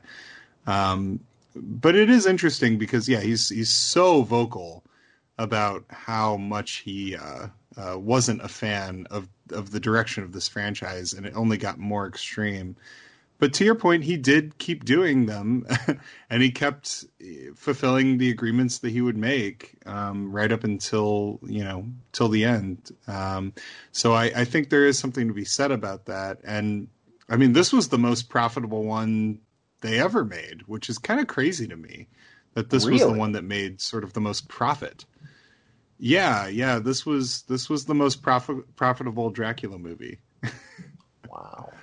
Which is kind of bizarre to me, because it also comes kind of towards the end of Hammer's, not the end, but this is in their decline, right? This is when things started to get tougher for them, and they were headed into their final decade, and money was going to dry up soon, and distribution, and which is bizarre, because you would think, like, a lot of people talk about how Devil Rides Out was not the hit they expected, and that sort of led to Fox eventually deciding to not kind of continue co-financing. And yet, they had this, which made a lot of money. But I guess it was more about the slate making a profit, not just any one movie being incredibly profitable. Yeah. Oh, we just got Paul. Does anyone else think that Paul looks like Roger Daltrey? Because that's all I think about every time. Oh my God. Yeah. That is true. And we also... Oh, go ahead. I would say my 70s fan cast remake of Dracula Has Risen from the Grave stars Roger Daltrey. What's funny, he was in Vampirella in the 90s, so... Yeah. Brilliant. We also have the wonderful Michael Ripper. Oh, yeah. I love Michael Ripper. Oh, he's so great. He does wonderful work in this movie. Yeah, he's always a highlight. Every time he shows up, even in bad mummy movies, he's great. Okay, now I'm actually doubting myself. Was it Daltrey who was in Vampirella? No, he was. Okay, so I'm looking it up now. A Jim Wynorski joint. Yep. It makes me sad that we were robbed of a Hammer Vampirella movie, which was going to be, was it Carolyn Monroe who was going to be Vampirella back in the 70s, I think, when they were going to do it? Oh, she would have been great. Or was it somebody else? Maybe, I don't know if it was Carolyn Monroe or not. I don't know. That sounds right, but I don't remember. I heard the script had a lot of problems, though. The script's out there, I think, somewhere. I think you can read it. Yeah, I think they You did know- like a reading once back. Yeah, yeah. I kind of wish we had gotten the Nessie movie. Oh yeah, which would have been a co-pro with Toho. Yeah, exactly. Yeah, that would have been super awesome. I love this this beer with the broomstick game because, especially in high definition, you can literally see the hot glue on the bottom of the glass from how they put the prop together. That is pretty great. Is it weird that I actually kind of want to try that someday, though? I was gonna say if we ever do a live Hammer Pub, we should begin by playing that game. Yes, and we have to drink from glasses like that. Yeah, this is a real game, though, right? Like I've heard it is. Yeah. I've seen people do this before. Also, that guy who was all up in her cleavage. Okay, all of these guys are up in her cleavage. Yeah. This poor girl. It looks like Vampirella was due to star, oh my God, Peter Cushing, who had signed on, Ringo Starr, Orson Welles, and as Vampirella, Barbara Lee. You know, I like this cast. I'm not gonna lie. This would be a movie I would look forward to chatting about on Hammer Pub. That would have been great. Damn shame. And why the hell hasn't Vampirella gotten a bigger film since? Like, I know the one in the 90s, it didn't really, it didn't set the world on fire. And yet, it's still a fun character. The comics exist to this day. She deserves another shot. She does. And I do love that the comics persist today. I know that there's like a strong Vampirella cult out there. Oh my God, you're right about the hot glue. Yeah. Now that you said it, I can't not see it. And here I'm is impressed that Veronica Carlson. Yeah. Yeah, she's great in this. I like Veronica Carlson. I'm sorry, Paul. What were you going to say? I was going to make an offhanded comment that for a guy that works in a bakery, he's in pretty good shape. I'm impressed. You'd think he'd have a little gut on him, like eating all those baked goods. It's just lifting those loaves, man. Just a lot of work. They push a lot of bread. I don't know. No, I love Veronica Carlson. I was doing a bit of reading about her casting. It's funny. Carreras had apparently seen one of her photographs in a bikini, no less, in a tabloid paper, and offered her a role in this specific movie. And from here, of course, she went on to do Frankenstein Must Be Destroyed, which, unfortunately, she takes part in an unfortunate sequence, which she's talked about at length, and about what it was like for her and Cushing both. And then she was in The Horror of Frankenstein, which I'll never miss an opportunity to talk about because I love it. But no, I think Carlson's great. There was a magazine, I want to say it came out. It was the relaunch, I believe, of Famous Monsters of Filmland. So it's been like a decade or so ago. But there was this great sort of lengthy interview with her looking back on her days with Hammer. Short though they may have been, and just her remembrances of them. And, how she would ask, she's like, my God, now, I never would have done it even a year or two into my career. But having been brand new to it all, she was asking questions like, she asked Christopher Lee on the set of this movie to sit for her so she could sketch him. And he obliged her, and didn't put up a fuss or anything and sat, and she provided the sketch, which I believe is published in that magazine. And then, of course, she talked about, Cushing and her relationship with him, having worked with him on that movie and the fact that he was so kind to her and very much like a mentor. But it's great if you get the chance to track down that particular issue. I don't remember which one it was, but fairly early issue of Famous Monsters of Filmland after the relaunch. Definitely worth seeking out for that interview alone. Oh, yeah, I would love to read that. Yeah, it sounds great. Speaking of Cushing, because this franchise is kind of bookended by Van Helsing and Dracula, and there's a lot of no Van Helsing in the middle, I always kind of have like the personal exercise of what was Van Helsing doing while this movie was happening. Love it.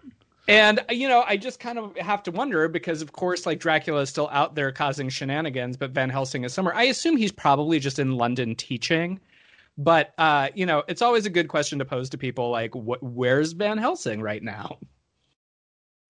That's a great question. I like to envision Van Helsing as sort of like hunting evil in all of its various forms. Like, I almost think you could make a Van Helsing movie series in a way, and kind of have him tackling like just whatever's out there, like put him in a mummy movie or some other sort of creature film, and he'll find a solution to it. Like, I think he's going to be a bit restless. Like, he's never going to feel like he can step away from the scene. I mean, clearly if he knew Dracula was around, I think he'd be out there trying to kill Dracula. I think wherever he is, I think he believes Dracula is dead. And that's True. why he's not, there. Although, the timeline with Seven, I always mess up the title of the final movie because I always want to merge the two different titles together. But you know which one I'm talking about. Is it the Legend of the Seven Golden Vampires? Yeah. Thank you. But Seven Golden Vampires, like, given the well, no, I've gotten that wrong too. I'm sorry. It's the opening of AD 1972 I'm thinking of. I know the timeline doesn't quite work, but when you ask where Van Helsing is, I always wonder if that sort of prologue sequence doesn't excuse his absence in all the previous movies, and then we leap forward into the future with his grandson, also played by Cushing. Well, except, the timeline, if you follow that timeline, the events of Legend of the Seven Golden Vampires still would have happened before, obviously, AD 72 and Satanic Rites. So I kind of assume that probably right now, wherever he is in the world, not being involved with beer-soaked Roger Daltrey and Monsignor, because in Legend of the Seven Golden Vampires, Van Helsing has a son who travels with him to Hong Kong. I wonder if he's just somewhere like raising his son and teaching him about evil while this movie's going on. So then his final kind of like of the era encounter with Dracula that we know about happens in Hong Kong. And then, of course, they battle again in Europe at the beginning of AD 72. And that's how I kind of like make sense of the timelines. Because is that how we should watch them from here on? Like, when we're knocking out the Dracula cycle, should we do like Seven Golden Vampires and then AD 1972 and then Satanic Rites?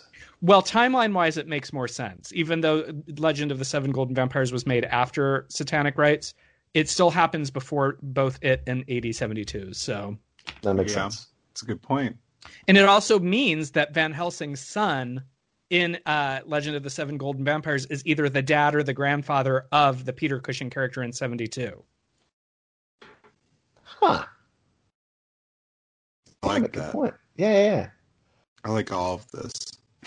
Although, unfortunately, we still have to just kind of turn a blind eye to, was it John Robertson who played Dracula in Seven Golden Vampires? Like his, we just have to imagine that's Christopher Lee, I think. And I gotta say though, since I don't know if I'll be on that episode or not, I have to say that John Robertson has the most drag makeup as Dracula. Oh yeah, like it is, yeah. and it is delicious in HD. Like it was already overly pronounced on 35 millimeter film, but when you watch that Blu-ray, he is wearing like blush and contoured like lines on his cheeks for days. I don't know what was going on, but they were just like, you're not just Dracula, you are like Dracula going out for trick or treat.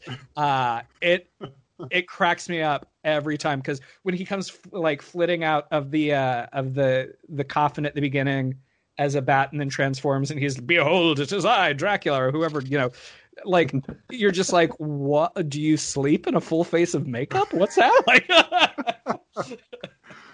His makeup is out of control. That is so true.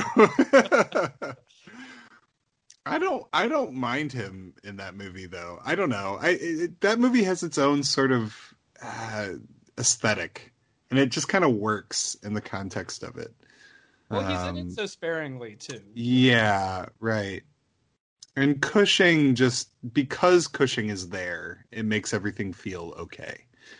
Yeah, you can buy it. It's I wish they would do that with the we've talked about this, but like Hammer reboots, just recast. I'll believe that it's the same Dracula as Christopher Lee or the same Van Helsing as Cushing. Just give me different actors doing their own thing and keep it in canon. I'd be cool with that.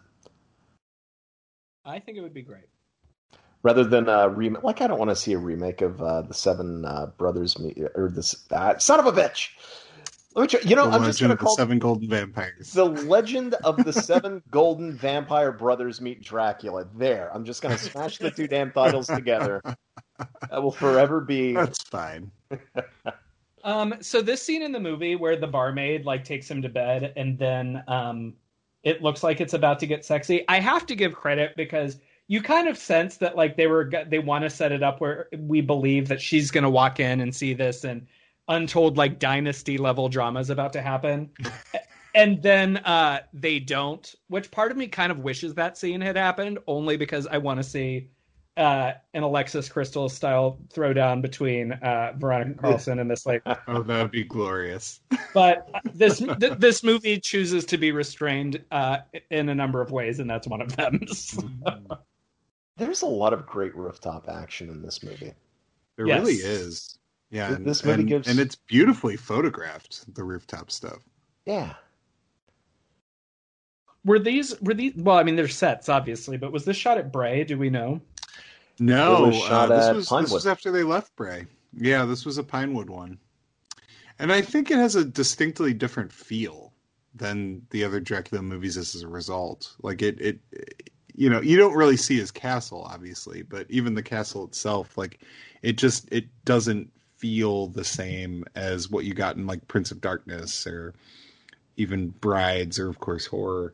But yeah, but this was after Bray was they had left. I think that was what, Mummy Shroud? That was the last thing. Yeah, and this one was, it's funny. It was the end of an era and the beginning of a new one in many ways with this particular film. You know, you have the new co-production deal with, they had dropped 20th Century Fox. They went back to Warner and Seven Arts. And then, No More Bray. They were shooting at Pinewood Studios with this. Mm-hmm. And they even for losing their director, they were only put off shooting for, I want to say about a month. They were due to shoot in March of '68, and they only had to push it back until April. So that means that Francis had 4 weeks to sort of get the movie up and running himself and film the damn thing. I think it filmed for all a month and a half. all because Terrence Fisher liked to get drunk and play chicken with cars. Hey man, like everybody's got their thing. He did it more than once. It happened the same thing happened to him like several years after this. Get a few drinks in me, in Sarasota on a Saturday night. I'm not sure I wouldn't play chicken with cars. Okay, well, I'm not sure I haven't already. But never got my leg broke over it, so at least there's that. No, I don't know. I wish there would be. There is that. Kind of kicking myself for it now, but is it Severin Paul, the Eurocrypt of Christopher Lee box set that's coming out? Yeah. The bundle set that had that book on Terrence Fisher. I told myself I would buy it separately at some point, and I still haven't. So now I'm wishing I just bought the damned the bundle with the book too, because I want to know more about that guy. Yeah. He's deeply fascinating. Where is the Terrence Fisher biopic that we deserve? A lot of directors don't get biopics. Well, it's true. Well, who plays Terrence Fisher? Ooh. It's a tough call. You know what? For the hell of it, I think he could do it. Why not somebody like Andrew Scott? Oh, well, I do love Andrew Scott. He is great. He doesn't act nearly as much as he should. And I know he acts plenty. I think we should give Hugh Grant a crack at it. I think let him do a transformative performance. Really get his Oscar. Yeah, I also would say that Colin Firth would be a good choice. Oh yeah, I could be down for that. Or just give me, if not a Terrence Fisher biopic, which I realize is unlikely, then maybe a Hammer. That's what I was an thinking. Overview of the history of Hammer. Like, even if it's not going to be a big theatrical movie, but you know what? If we can get like a making of Doctor Who, like BBC film, then why not one on Hammer? Because that movie is. Have either of you seen An Adventure in Space and Time? Oh yeah, that was the first time that David Bradley played the first Doctor, William Hartnell, and they were like, "Wait, we like you doing this." So they had him play the first Doctor in the actual show, and he's been doing it in the Big Finish audios as well. Oh my God, I didn't know he was doing the Big Finish. Yeah, they're great. They're really wonderful. I recommend Big Finish's First Doctor Adventures quite heartily. Can you believe that Eccleston is coming back for the audio adventures? I am so excited. I have already pre-ordered it. I can't wait. I just I go back and forth on that. Like I was the fan that shook my fist over the 50th anniversary and the fact that he didn't come back, even though it did give us John Hurt's War Doctor, who I think is one of the best additions that the show ever had. And yet, like, it still bummed me out that Eccleston didn't come back. And yet, after reading his account on what the sort of culture of the show was at the time and the sort of hell that he was put through as that character, like, I understand him not wanting to go back. I understand him not wanting to undertake that role again. But now he's doing the audio dramas, and it's like, come on, man. Like, all we want to do is see you in the leather jacket one more time. That's all. Like, maybe for the 60th, it's coming up. Well, yeah, it could happen. That's crazy to think that the 60th, it's 2 years from now. That's insane. Feels like the 50th was just a couple of years ago. I still have to brush up on my Doctor Who. I'm very behind. I know. I'm not as I often feel what's the word? Like, not. Yeah, I don't know. I need to watch. I need to watch more. Well, you say that, but you have seen the runs of 3 full Doctors at this point. So, like, right? You've seen Eccleston, Tennant, and Smith, right? I haven't seen all of Smith. I've seen some of Smith, but I've seen all of Tennant and Eccleston. Although Eccleston was just like one season, right? It wasn't a ton, but Tennant I committed to. I did the whole thing. So I did that. And I really liked it. I liked it a lot. So, I mean, yeah, it's one of those things where it's like on my giant list of things I know I need to watch, and I just have to get to it eventually. Well, it's like when we were talking about Saw, like I think we talked about this last time I was on the show. It's one of those things that if you are interested in Doctor Who, but haven't dug in a lot, it looks very intimidating from the outside. Yeah. It's like, yes, exactly. Yeah. And so as a very, very long time fan, and the last time I was on, I was drinking, so I can't remember exactly what I said, but I have been watching it since I was in 7th grade, and they used to air the old episodes on PBS. My first episode was Terror of the Zygons with Tom Baker, which is from the 70s, and I've been watching it over my whole life. So I'll tell people, like, I love this show. It's my favorite show. I've watched all the spinoffs, and people are like, where should I start? I'm like, that's on you. I don't even know, like, unlike other shows where I'm like, yeah, you should totally watch Stargirl, or you should dig into like Veronica Mars. I can't. I like, you have to really want to do it, and that's it. So yeah, no, that's fair.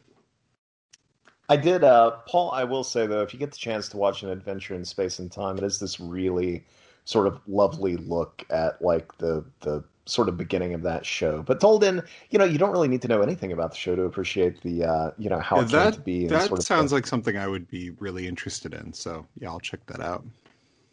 That's cool.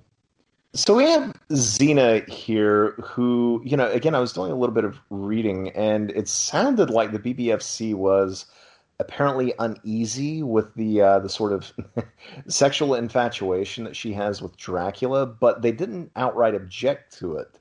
What they did have an issue with was how her corpse was eventually disposed of, which in the original screenplay, apparently she was chopped up with an axe, which I'd love to know how they were even planning on shooting that. But, of course, in the finished film, she's sort of casually tossed into an oven. But, it does sound like, I wonder if the BBFC was sort of, do you think they were progressing at the time? They were loosening the sort of reins a bit on the various productions that were happening under their watch, because it seems like the Xena character in her entirety is somebody who probably wouldn't have existed in a Hammer film, say 5 years prior. I don't know. It's hard to say because, I mean, we're still like a few years away from Video Nasties, so it's like we know that the BBFC was very, very strict on what could be in a horror film for years and years and years. I think it does get looser. I mean, like when you look at the sapphic content of the Vampire Lovers later, that never would have happened in the late 50s, early 60s. Yeah. So I think there's like, little incremental things. Yeah, I mean, I think over time they progressed a bit because there are some middle era Hammer films like The Lusts of the Vampire and things that never would have made it early on. So she might have just been Yeah. the first kind of halcyon call of that. Yeah, I agree. I mean, at this point, the BBFC had dramatically changed what was allowed or wasn't allowed. And some of that had to do with studio pressure and monetary pressure. I mean, certainly, like, it's funny that in like 63, they basically told Hammer, well, you can't make Devil Rides Out because that is anti-religion, which blows my mind that they could Right. read that script. I think it's anti-religion. And then 1 year later, they allow Mask of the Red Death to come out, which deals with a lot of the same thematics, with like cults and devil worship and, big seance type sequences and all this stuff. And then Hammer sort of leveraged the release of that movie to say, well, like, you have to let us release this, like the very things that you said we couldn't put out. And they're like, well, that was different. And basically it created a path to Devil Rides Out. And from there, I mean, once they started easing up on the occult stuff, they started getting a lot, more willing to allow some of these, the more sexual content, more violent content.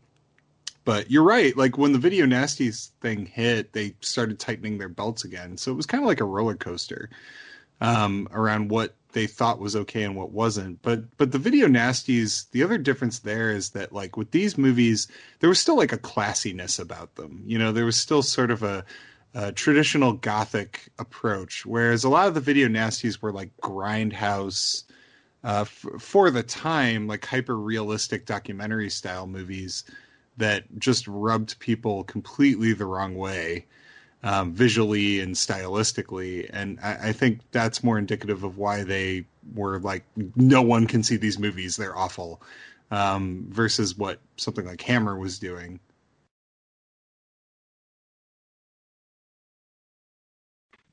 Sorry, I was caught up in the movie there for a second too while listening to you. That's a striking shot. And I gotta say, I do love some of the lighting in this movie. I love some of the filters. I mean, this feels pure. This shot is almost more EC Comics than what Yeah. Francis did with Tales from the Crypt. Yeah. Well, yeah. I think that's one of the reasons I love the filters in this is it feels very creep show. It feels very Tales from the Crypt. Like it's fun. Like lighting like that reminds you that you're watching. That's the difference, I think, is that Terrence Fisher, I don't think wants you to ever think about the fact that you're watching a movie as much. Whereas, Fisher wants to constantly remind you of it. Like, hey, you're having fun. This is kind of exciting. This is entertainment. This is art, in a very overt way. And that scene is pretty dark because it's a priest who's about to dealing with a desecrated coffin that he himself gave to this evil creature. It's a very dark moment for that character. How do we and feel? yet the lighting is so fun. How do we You're feel fine. about the priest overall? Because just watching the movie, obviously with what happens later, of course, but I mean, even at this point in the movie, it seems like the priest is obviously torn. Like he is kind of this dutiful servant of evil who nevertheless has somehow kind of retained a bit of his humanity, and one imagines that that's kind of torturous. And I don't know why, but the way that maybe it's the fact that he is, it's surely the fact that he's a priest, but being a priest who is so sort of subservient to Dracula, like just part of me couldn't help but imagine if this movie had been made in the 80s, I would have half expected a sequence where Dracula pisses on him. But somebody got the Rawhead Rex reference. Yes, Somebody yeah. did. No, but nevertheless, like I'm joking, but I'm not because I could almost see that happening here. But I will say, when it comes to the priest character too, it kind of it was a shock to read that Ewan Hopper, the actor who played him, yeah, I imagine when this happened to other actors, they were probably informed in advance, but what blows me away is that Ewan Hopper, who played the priest, he found out at the premiere of the film, as it unspooled before him, that his voice had been fully dubbed, beginning to end, by another actor. Oh no. Yeah, that's terrible. Like, why not? Why not tell him in advance? If you're gonna do it, like, okay, but to not let the man know in advance, like, what a shock that must have been. Well, I'm sure it affected his enjoyment of the movie. And Hammer was kind of notorious for that, like, because all it took was for like Carreras to be like, I don't like that person's voice, and they would just redub. There were multiple instances of redubbing that weren't entirely necessary in my eyes, but just were at the whims of whatever producer didn't like that particular person's voice. Do you think there was ever even a single case, not even in Hammer's history, I'm talking the history of film, do you think there's even been one case where an actor found out that way, listened to somebody dubbing their entire performance, and came out the other side of that viewing going, you know what? Good call.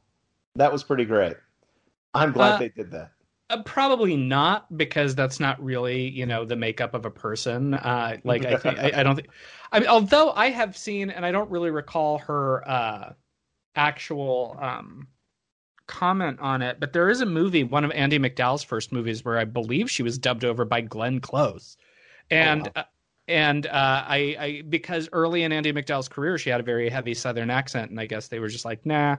And I do remember her saying that it was a shock, but I think she also made the joke, like, but if you're going to be dubbed over by somebody, might as well be Glenn Close, She didn't say she liked it, but she was just like, well, if, I got the better end of a bad situation. Right. I'm now looking this up. I'm Googling Andie MacDowell, Glenn Close. And oh my God, it was Greystoke, The Legend of Tarzan. Oh, really? Yeah. I did not know she was dubbed in that. That's crazy. It makes me want to rewatch. I just watched that movie recently. That very very awesome practical effects in that film. Yeah, I dug it. I really liked that movie when I was a kid. I haven't seen it in ages, but as big a Highlander fan as I am, I feel like I probably should have revisited it by now. It's a Warner Archive. Got a Warner Archive Blu-ray. Sold. Gotta buy it. Gotta buy it during their next 4 for $44 sale. If they ever do one again. I was to say, I thought they claimed that they were done, or is it like the Cher retirement tour? Like it just keeps going on. Well, the website closed down, and now Warner Archive still exists, but its primary website is now on Amazon. So it's unlikely that Amazon's going to sponsor such a sale, is what it boils down to. Speaking of Amazon, and this is the point in the podcast where I tend to digress, I think almost to the minute. Have you all seen what the hell's gone on with Amazon and what was it? Was it Apocalypse Publishing or something like that? Where they completely just wiped out this smaller horror publisher's catalog with no reason given. Have you all seen this? I don't know anything about this. Okay, I need to look this up. But basically, there was a horror publisher. It's the same one who put out the paperback novelization of Reanimator recently. They did a paperback novelization of Wishmaster. I think Preston Fossil's new book was coming up through them. I forget what else they'd done, and I think Sean DeRager has done a lot of audio work for them, or at least for the books they put out. But yeah, they were they had all these pre-orders. They had all these different authors, rather, sort of in their stable, who are obviously making money through the sales on Amazon and whatnot. And basically, one day, Amazon basically pulled all of their books. They canceled their account, told them they would not be able to open a new account, and they were also told that they wouldn't be given the reasoning, and that was their final notice that this had happened. And of course, they tried appealing. They reached out to Amazon. I think loads of people on horror Twitter sort of tried to rally to their defense, and everybody was adding Amazon. And from the looks of it, it just seems to be a completely hopeless situation, which only serves to remind that Amazon, as as easy as it can be to order through them, sometimes they really are. They are kind of the villain in the story when it comes to smaller publishers and artists and authors and whatnot, when they can do something that, downright despicable and, not sort of confront people over it or give them reasoning for why they've done what they've done. It's scary, the kind of power that they wield, and scarier still that they wield it in such a way.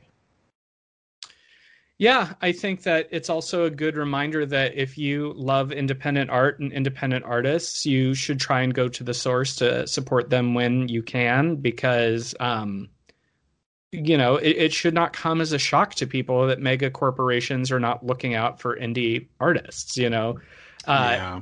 And it's sort of like, just sort of be aware of what you're dealing with. And if you kind of always contextualize that Amazon is a mega corporation, you can kind of understand what you might encounter when dealing with a mega corporation that deals in numbers and not in people.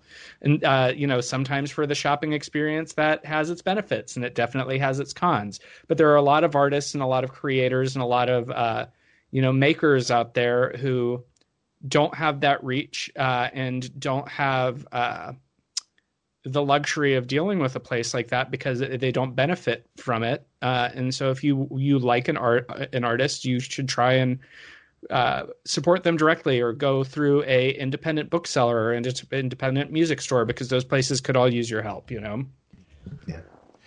It was Encyclopocalypse, by the way. That was the name of the publisher. So, and I'm so That's sorry. awful, I know right? we've, it's fucking terrible. And especially to see, they've posted Amazon's responses, and they're just as callous and cold as you would expect a response from, an entity Well, like that to it's be. like how they allow pirated videos to show up on Amazon Prime. There's lots of problems with how they run that company.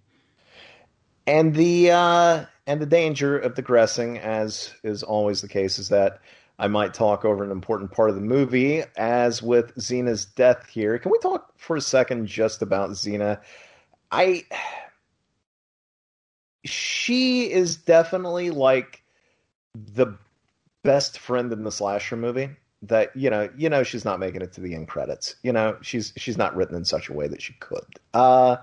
But I can't help but sympathize with her. There's this sort of there's kind of like this desperation to her in a way. Like it seems, when it comes to Dracula and her first meeting, you can almost understand why she seems so willing to give herself over to someone who appears to want her for any reason, but you get to her final moments. I think it's just such a cruel irony that even after she surrenders herself to Dracula, she's still taking second place to Maria, as with Paul. There's something just really mean-spirited about that, I think, in the storytelling. Yeah, and it makes the politics of the movie even murkier, because it's sort of, we've acknowledged a few times that this movie seems to take a virtuous tract of piety, if you will. And of course, Maria from the onset is sort of presented as the woman with looser morals, and she seems to be punished for that. Yeah. And I think Yeah. that's kind of a real shame, because the messaging is not nice. No, and it's funny. It seems like that, the charge towards those sorts of tropes are always laid at like 80s slasher films, but it's like, no, that unsavory sort of thing was present even going back to Hammer films, and I wonder if even earlier than that. Yeah, I mean, I think you probably find it all throughout, depending on like the tactic of the storyteller. Honestly, this movie certainly had a little bit of the moralistic backbone that besets those kind of fairy tales or fables that try and warn people of going astray of the flock. So I'm not surprised that it exists here. But what I do like about Hammer is that from film to film that would change. Like, she may be punished here, but under a different director and screenwriter, that may not have happened. Like if Jimmy Sangster had written this movie, it wouldn't have happened that way at all, because Jimmy Sangster wanted everyone to have sex all the time. Very true. Anthony Hines was a little bit different. No, I like I like the Xena character quite a bit, and it is a shame sort of how the story treats her, because she's interesting, and her unrequited love for Paul is interesting. You know, Paul's sort of one of the few men that we see interact with her that doesn't sort of like objectify her. Pretty much every other guy she interacts with does, and you get the impression that that's maybe why she likes Paul, other than the fact that he's a little bit more together and thoughtful and intelligent than some of the other men that we see around her. So I think in some ways that's like the movie suggesting that she wants more stability than her, I don't know, reputation might suggest, given what the movie presents. And then being taken under Dracula's spell, and whether or not it's seen as, you know, the power he wields or just sort of the hypnotism kind of stuff that he can employ as a vampire. And the way she's so, I don't know, just used and discarded, to me is really sad. But yeah, under the context of the morality the movie sort of operates under, it comes off as being incredibly judgmental, especially in this last act. And that's just a really unfortunate end to that character, because I think even with the same script, under a different sort of presentation, you could have done something much more interesting with that character. Yeah. No, I agree. I did find just this weird little tidbit. Do you remember the bell tower victim that opened the movie? The woman who fell out with the shockingly unlaced boot. You know, that must have been like super loose. Of course. So apparently her name is Gisela, or at least she's credited as such. But apparently Maria here, her name was Gisela in the screenplay, and I'm just wondering, like, why bother changing the name? Does it make more sense for her to be named Maria, as it were, or could it have just been, you know, preference? Maybe they were like, we can't confuse the audience, because how many Gisellas could there be? Count Dracula in, one Gisela too many. Count Dracula in, oops, all Gisellas. I know, now I'm just like going down the rabbit hole. You only Gisela twice.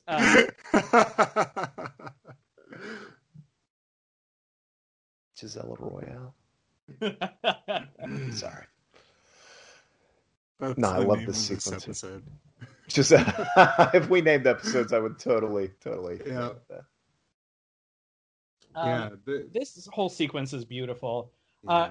And also, I think this is Freddie Francis hearkening us back to the horror of Dracula with the same kind of framing shot of Dracula in the doorway, but doing it his way with lots of filters and light. And he filtered the hell out of it. Sure did. Lee is so striking here. Like, not only in that sort of silhouette shot when he's in the background, but when he steps into, you know, his not a close up, and just his eyes even. He looks so great as the damn Count here. Plus, you know, this is a sequence too. Like every sequence that begins like this, we have to ask ourselves, like, okay, so what is this scene going to imply? Rape or infidelity? And in this case, it's well, goodness.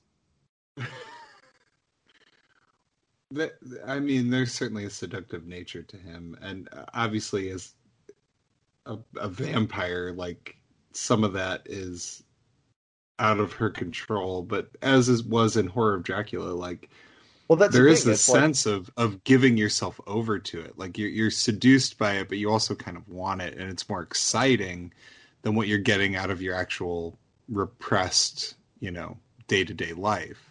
Well, that's the thing. In the text, like, it's, you know, on the surface, it's clearly a violation, right? But the subtext is such that clearly, I mean, hell, even the shot with the doll, I think it's interesting that she casts aside a doll, like, kind of like a symbol of childhood, at the moment she permits a man into her bed. She's been a very chaste, very virginal character up until this point. And when that doll is cast aside, one wonders if that's meant to signal that she's a woman. It's again, it's all very icky still, even though, because he's obviously wielding powers that subdue her. Yeah, he's not exactly the most savory of gentlemen. No. Didn't even bring her flowers. No. But meanwhile, Sideburns McGee here is going to come in and cause some... Yeah. Sideburns McGee. Is he... So, his relationship to them... He, I think, is her mother's brother, because he's her uncle.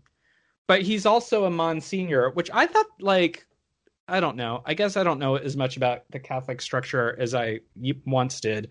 Because I'm like, doesn't he have his own place? Why is he living with them? I don't understand. Yeah. It's odd. Yeah, I was trying to figure out as I was watching it, because they don't really give you, at least as far as I could pick up, they don't give you a direct answer sometimes as to, why he's so close to them or why he takes care of them, but that would make sense. Yeah, I know they mentioned the uncle thing, so yeah, and she only owns one dress because this is the only thing we ever see her wearing. I always feel for this character because this character exists in some form in every Hammer movie, who's sort of just like the relay information lady who doesn't get to do much else, because you know what I'm talking about. It's she's head mistress, right. Or the in marm or something. Mm-hmm. Because she's just like, oh, Maria fancies a boy, and you're gonna meet him tonight. And then for 20 scenes we don't see her, and she's like, now Maria's sick. Whatever. What shall we do? You do get the feeling, whenever she comes, that character. I wish they were all named the same thing. They are the, it's the film's Carl in a way.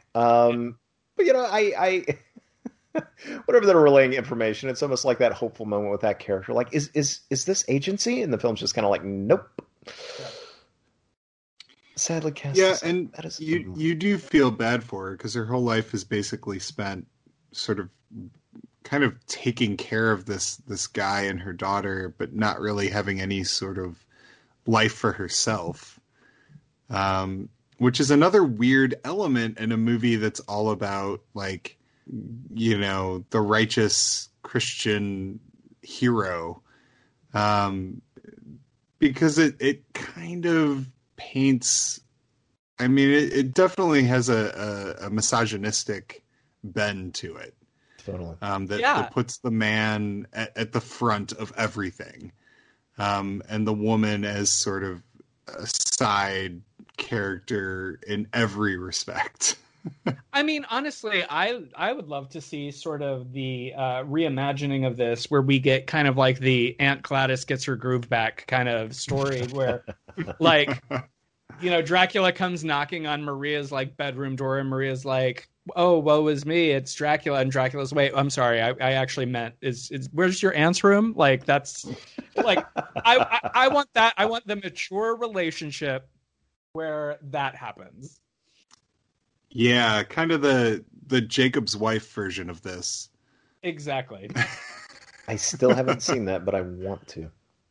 That would make this movie a lot better. If Dracula was sort of after the Anna character and they had some sort of romance that sparks something within her that's been buried for many years. I mean, clearly something not great happened to her because she had this daughter. Where's the husband? Did he die? Did he leave? I know that I have to remember which version of Dracula we're talking about here, but do you think and obviously it's not the case with the movies that we have, but do you think anywhere in there could have been the possibility that Christopher Lee's Dracula might have wanted love? I mean, what was Baron Meinster? Thank you. Fair. There Fair you You go. know, that's like, again, we're talking about rebooting Hammer and, recasting or whatever, but I'm wanting to keep it in canon. Give me the in-between-quel, like in between like Horror and Brides, that introduces those two characters. Like, show me that relationship. Yeah, because we never really see them together. But like, Meinster is bent out of shape that Dracula's not around anymore. So he's so upset he had to go back and live with his mom. I'm reading between all the lines here.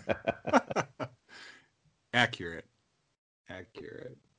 I mean, but I think that part of the Dracula mythos to some degree is that there is kind of that gothic longing, right? Like Hammer doesn't really touch upon it, and I think Coppola goes too far because it's not in the text. But there is something where Dracula really, really wants Mina, specifically, Mhm.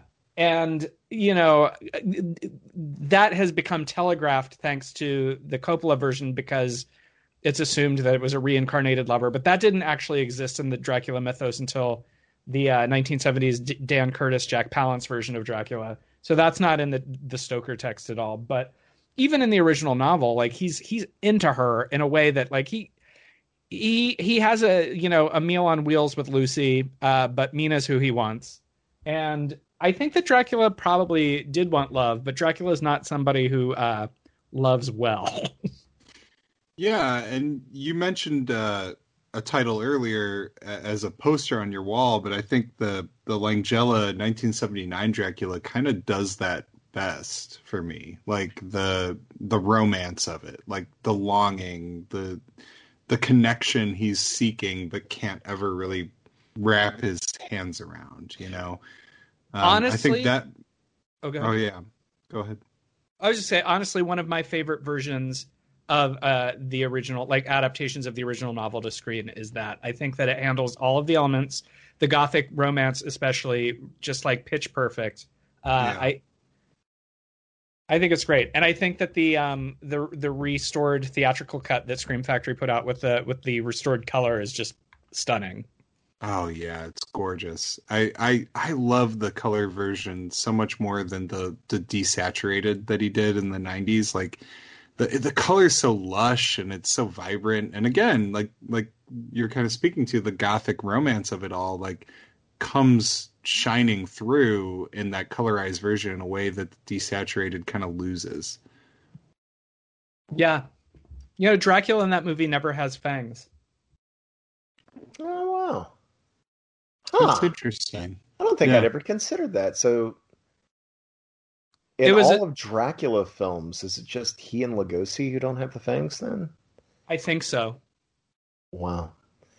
And it still Hmm. blows my mind that Lugosi doesn't. Whenever I would love to delve into the issues there that kept Lugosi's, appearance from being included with all of the Universal branding throughout the 90s. Because when I was a kid growing up, like, when Pizza Hut would do a Universal Monsters tie-in or, Pepsi or, any number of things, like you would always get all of the monsters back to back. You would clearly get like Lanchester's Bride and Karloff's Frankenstein and, the Invisible Man, obviously from that movie and whatnot. But Dracula was always this kind of flat stereotypical idea of what we expect a vampire to. It's the jet black slick back hair, pale skin, tiny little pointed teeth poking out over his lips, but it clearly wasn't Lugosi. So I just wonder what the deal was there with Universal, I guess maybe not being allowed to use his likeness, perhaps. I think he had a likeness rights thing for a while that has since, passed on, or maybe the family has like reversed their stance because they use him in a lot these days. I just kind of wish, like, because I just love when things get weird. I wish if they couldn't have gotten the licensing for him, they just really like went in the other direction and they're like, you know what, children at Pizza Hut, here's your John Carradine Dracula, and because you know what, kids love John Carradine. In my They do. experience, They children do. love Carradine. As well they should.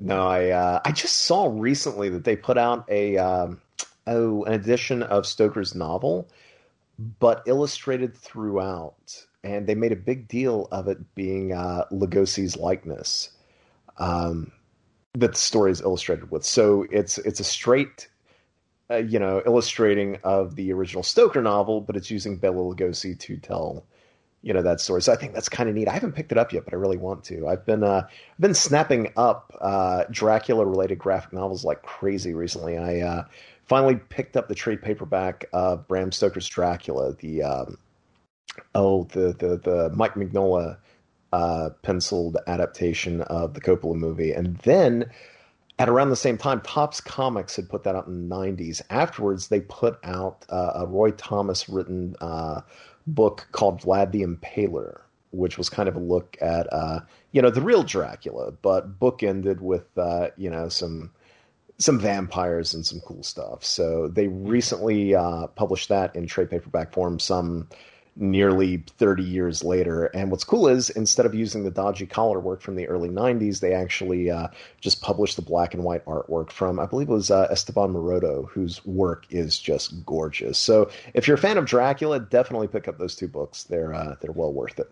Well, and if we're talking Dracula comics, and one of my favorites that really kind of harkens to the Hammer era as well was Marvel's The Tomb of Dracula. Oh my God, yes. And that's kind of my thing. It's like, all right, Marvel, Phase 5, when are we going to get Dracula? Let's bring him in. Like, Dracula, let's make it happen. Tomb of Dracula, Monster Frankenstein, Werewolf by Night. Yes.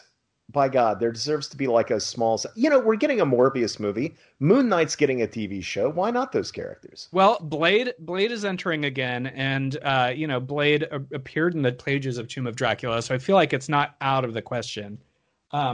And there you go. You want Andrew Scott to enter the Marvel Cinematic Universe? Dracula's not a bad character for him. Oh my God, give him the mustache.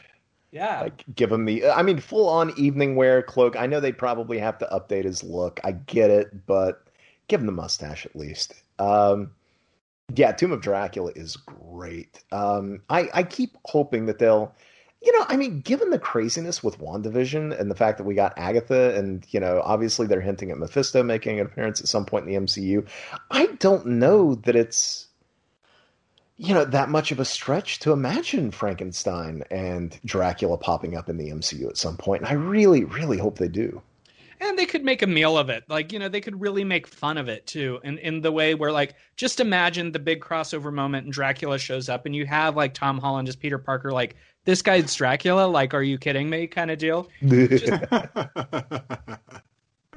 Oh, here's... Oh, go ahead, Paul. No, you're fine. I was going to say, if there's one way to get me invested in the MCU, it's bring in Dracula.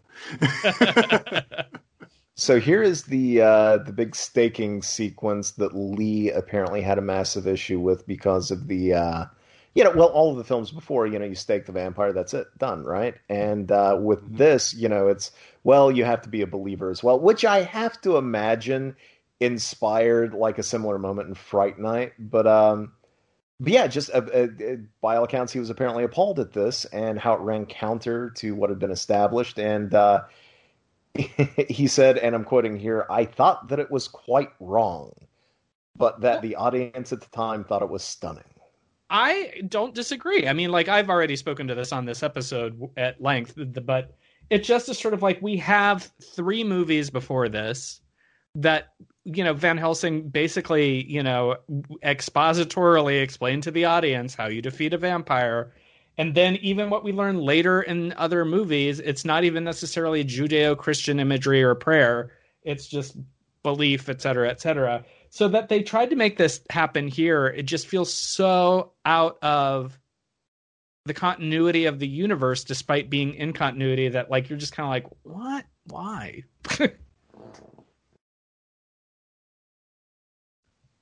Yeah.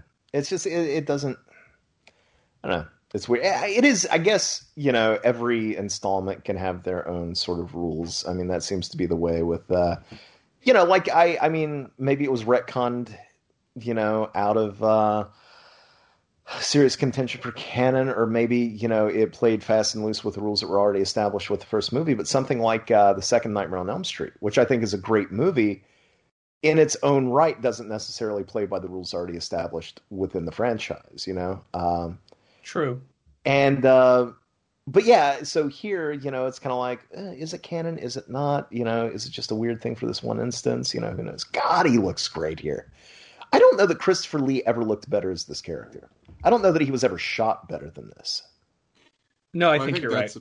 I think that's a big part of it is how well it's shot, and the photography is great, and you mentioned the filters that Freddie Francis brought for this film. The filters make those shots, and Arthur Grant knows how to use those filters and light those filters, and it's not just a spectrum of color. It's sometimes it's heavily green, sometimes it's red.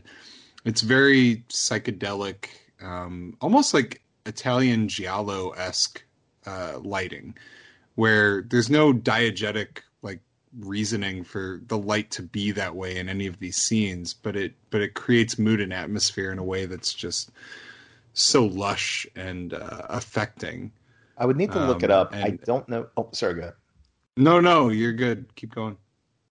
No, I was just saying, to your point, I agree. Like the psychedelic nature of it, sort of, there is this one shot where the sky around him is red, his face is green, there are highlights dancing off of his hair. It looks like, and I would have to look it up to see how far back this artist worked. I don't know if the artist would have influenced the movie or the movie the artist, but, talking about Famous Monsters of Filmland, to go back to one of their classic artists who did their covers way back in the day. But there was an artist, and I'm going to massacre his name, and I apologize in advance, but I believe it was Basil Gogos. Oh, yeah, Basil Gogos, yeah. Gogos. Okay, I met the man once, and being fair, he spelled my name wrong when he signed his book to me, so I figure that's, we're even now. But his artwork was very much that. He would take, even going back to the Universal stuff, he would take characters that had only ever existed in black and white, like Karloff's Frankenstein, but he would paint them in these sort of acidic or psychedelic colors, and it just, they pop and look so fantastic. And to me, Lee, in that sequence when he's sort of striding across the rooftops, it looks like a Basil Gogos painting come to life. Yeah, no, I think that this movie very much is made by those artistic choices. Something that just occurred to me is that this movie must be entirely set in Eastern Europe, because when Paul goes tearing after them, it's like a couple hours ride back to Transylvania. So are all of these people supposed to be Romanian, or because everybody's very British, but they wouldn't be. So I'm kind of... That's a good point. Because we know, as per the other movies, that London is a boat's trip away, whereas Paul leaves his little city and is there by horseback in the same outfit a few hours later, and Dracula is taking his carriage on sped up film back to the castle. So... Yeah, this is. Do the horses need to be beaten to that degree? Really, Dracula? Well, he's not nice. He also, I don't know if anyone's ever done an article about this, but Dracula, as played by Christopher Lee, slaps more people than every other incarnation of Dracula. He is a very slap-happy version of the character. At least once in every movie, he backhands somebody. He's a dick. Yeah. He's a dick that wants to assert that dickishness in a dominating, violent way. No, honest question here. Was there a bigger dick Dracula than Christopher Lee? No. I mean, he's my favorite Dracula, but he sells just how evil he is on every level. It's not just grand evil. He's petty evil too. Even yeah, he is. Talking about murdering names, but Klaes Bang, maybe, from the BBC Netflix Dracula. He's a dick too, but he's at least charming and funny, and Paul, you haven't watched that yet, have you? I haven't yet. No. Damn it, man. I keep telling you I'm going to, and I will. What I like about that version of Dracula, you're right, he's charming. He's super evil, but there's that sort of fatigue of immortality that he portrays in a really interesting way, and that even though he has his agenda, he has time. And I like that he in Van Helsing, in that version more than any other version, like each other, kind of. He's just like, well, I got nothing else to do and you're entertaining, so let's do this, you know? Do you think there's anything to the fact that you're right, they do like one another, and that goes to Paul, you haven't seen it, so I'm going to dance around spoilers, but I love the Van Helsing in that version, and I love that Van Helsing is a woman. Yes. But I wonder if... No, given the creatives, I can't imagine that was the case. Never mind. It's a dumb question. Well, I will say that next to Peter Cushing, that Van Helsing is my favorite screen Van Helsing, because it was just... She's amazing. It was so fresh. It was such a great way to do it. But no, they just really had a good dynamic. And it gave the sense that Dracula and Van Helsing are engaged in a game of chess that they both enjoy. Whereas in these movies, it's just always dire, always mad. Oh, here we go, cross death. You would think that would be enough. But now we have to have the priest show up and do some praying, because established rules that weren't really established. That is I think it would have been a lot more effective if the cross that had sort of exercised his castle was enough. You know, I think that's... You know, I see this, and I wish there had been like Dracula toys that came out back in the day, like you know those old Raiders of the Lost Ark and Star Wars toys and playsets. Could you imagine like this castle exterior playset with the cross that you could impale Dracula on? Probably not great for kids 4 or 5 years old, but damn it, I'd buy the hell out of it as an adult, just for display. Now it comes with Transylvania Priest with prayer action. Squeeze his legs together and he's throwing his hand out like right. No, Paul, seriously, the BBC Netflix Dracula is amazing. Yeah, no, I guess the question I was going to ask is, do you think that they felt compelled to make Van Helsing a woman, given how that relationship was handled between Dracula and Van Helsing, or do you think that didn't really even occur to them when they were... Absolutely not. Mark Gatiss wrote that. Like, if fair. Yeah. Mark Gatiss would have had they would have had that relationship whether it was a man. And in fact, I feel like he probably would have been more inclined to have some homosexual themes for his Dracula. And I think they still did, to be honest. Not I think, I know. That movie, that version is hella ambiguous. So yeah, I love it. It's one of my favorite Draculas, and it's plus. His Dracula is utterly unique to me. I cannot look at that performance and think, oh, well, clearly he's pulling a little bit from Lugosi, a little bit from Lee, a little bit from... Like, no, it's just... It's fully fresh and new, and I adore it. Well, yeah, I'm a fan. I'm a big fan. Nobody does blood like Hammer does blood. I love it. I know, it's just that vibrant tempera paint red, and it's amazing. And this is exactly where we find the remnants at the beginning of Taste the Blood. Yep. Yeah. So we can pick right up. I love the conceit of Taste the Blood of Dracula, where it's just rich. That to me is a really, really great Gothic story, because it's a commentary on class structure. It's like those guys are so rich, they're bored, they don't have anything else to do. So why not occultism? And I love that in a way it's sort of the a great counter to this, which leans so heavy into piety. It's that movie is very much like, oh, well, blind devotion can get real dangerous for this reason too. So they're kind of like nice companion pieces. Yeah, I I've never always really thought considered that too. that. They play really well together, and it's a good foil to what this movie offers, which, again, I could have done without Paul sort of doing the cross thing at the end, because it just feels so counterintuitive and disingenuous to who that character is. Right. So, I don't know. I mean, I guess until we have to encounter a master vampire and kill him on the cross, maybe we don't get the True. That might change his mind. Right. So can you imagine, I made passing mention of it earlier, but do you imagine that this movie had any sort of influence over Fright Night, which was clearly drawing from Hammer anyway, but the idea of Charlie wielding a cross, but without faith was basically ineffectual until he pressed forward, and believed harder. See, I always thought that was borrowed from Salem's Lot for Fright Night, but it could it could be both. Were influenced by this because Stephen King, of course, is a master of classic horror, or a student of classic horror, which made him a master of modern horror. And Fright Night, of course, is like you said, is a love letter to these. Peter Vincent is even named for Peter Cushing and Vincent Price. So I would be shocked to discover that Tom Holland didn't know what he was doing, but I don't know. Good question. We'll have to ask him. We'll have to have him on the show. You should. Yeah.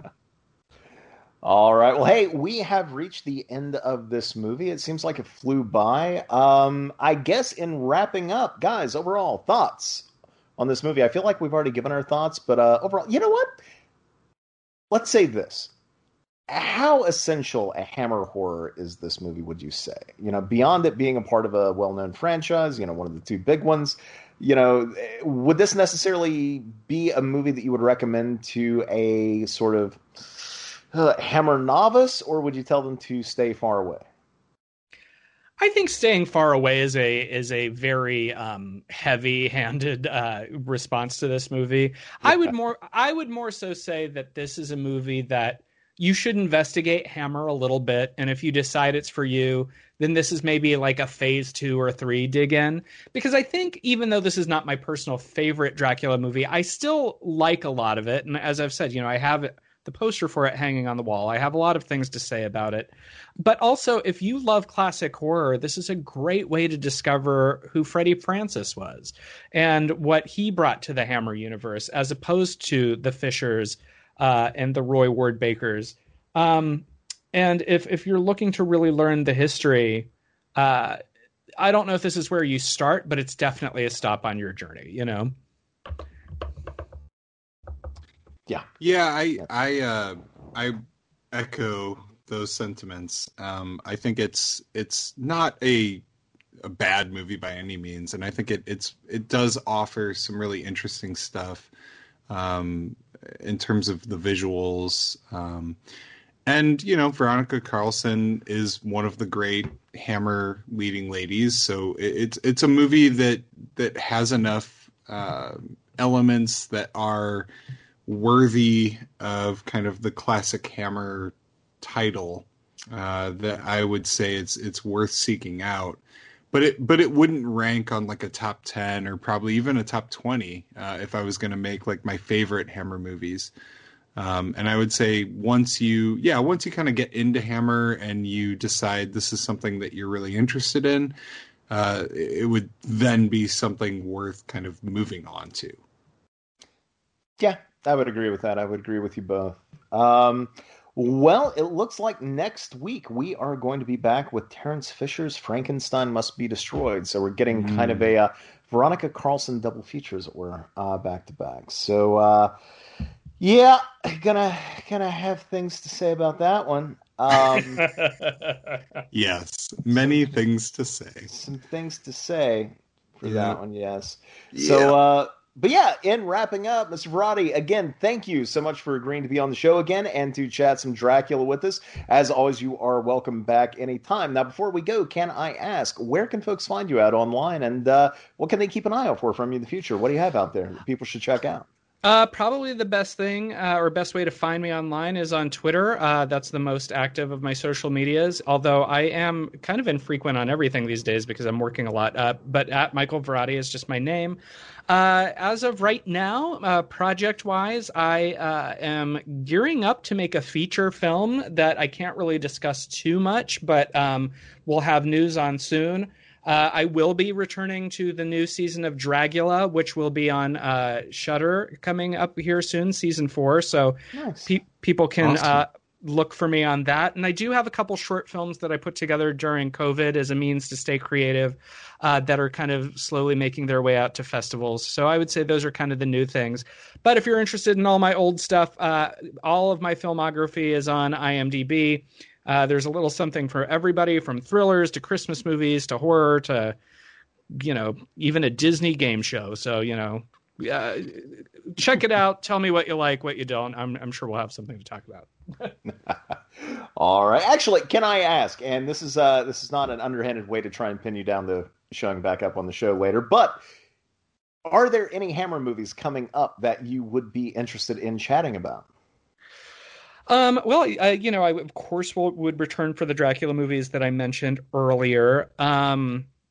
Gosh, I would have to look ahead, like on the timeline where you're at. What, you're in the middle of the 70s right now, or no? Not. Yes, yeah. Well, yeah, late 60s. We're like late 60s, moving on to 70s. Okay, I am actually just going to look at their filmography timeline just so I can kind of...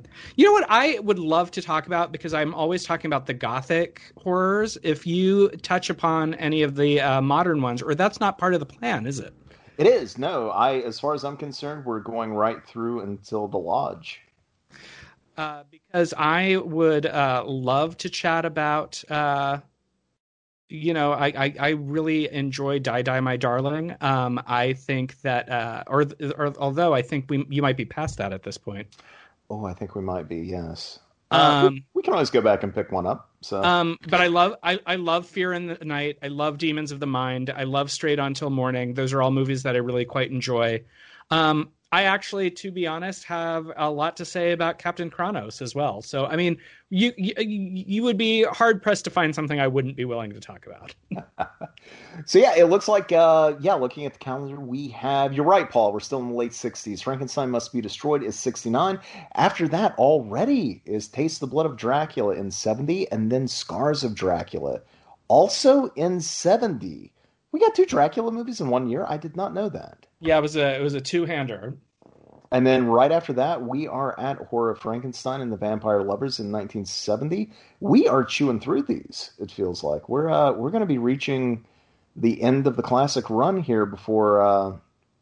it's going to be a bit, but still, yeah. What do you consider the end of the classic run? To The Devil a Daughter? Yes, yeah. All right. And then after that, I did, by the way, buy the damn DVD of Beyond the Rave after our last chat. I tracked one down on eBay. I still have not picked up a region-free player, so I don't know what's wrong with me. But Paul, do you have a copy of it? No, I need to get it. I was going to say, as far as I'm concerned, unless you didn't want to or you can't acquire a copy, I was all in for maybe checking that one out for the first time for the podcast. So yeah, no, I'll figure it out. Yeah, I'm in. Which, by the way, Beyond the Rave stars Jamie Dornan years before 50 Shades of Grey and Barb and Star Go to Vista Del Mar. So, ooh. Yeah, but I can't believe that Hammer had like a pretty solid run there for a couple of years, and then they just sort of, there was Let Me In, The Resident, Wakewood, The Woman in Black, The Quiet Ones, The Woman in Black, Angel of Death. And then 5 years pass until they had something to do with The Lodge, which is maybe the least hammery hammer that they've hammered so far in this new run. I could be mistaken, but I think that at one point the intention had been that they would also have been involved in that Winchester movie with Helen Mirren. But that would have made a sense. But it's not a Hammer film, but Simon Oakes, the CEO and current owner of Hammer, is an executive producer on it. So, okay. Huh. I wonder why, because that feels kind of a piece with their other recent, movies. So, I don't know. That's a bit strange. All right. Well, that is a mystery we will contend with at a later date. I think we're going to go ahead and wrap up here. Paul, where can folks find you at online? And, what's the next Hammer Factory you have coming up? So you can find me on Twitter. I am at the always modest Paul is Great 2000. I had a Hammer Factory column come out about 4 or 5 days ago on Captain Kronos, actually, on my Bloody Disgusting column, and ran through that movie. And then next month is going to be The Devil Rides Out. So that'll be coming up soon, and I'm working on something beyond that as well. So lots of Hammer writing in the future. Nice. Good deal. All right. Well, hey, Paul, thank you. Ms. Varady, thank you. And thanks to all you listeners out there. As always, please make certain to like, subscribe, share, use the comment section below. Scream at us on Facebook and Twitter. That's at ScreamAddicts, and I'm at Jinx1981. Until next time, folks, thanks so much, and have a great weekend.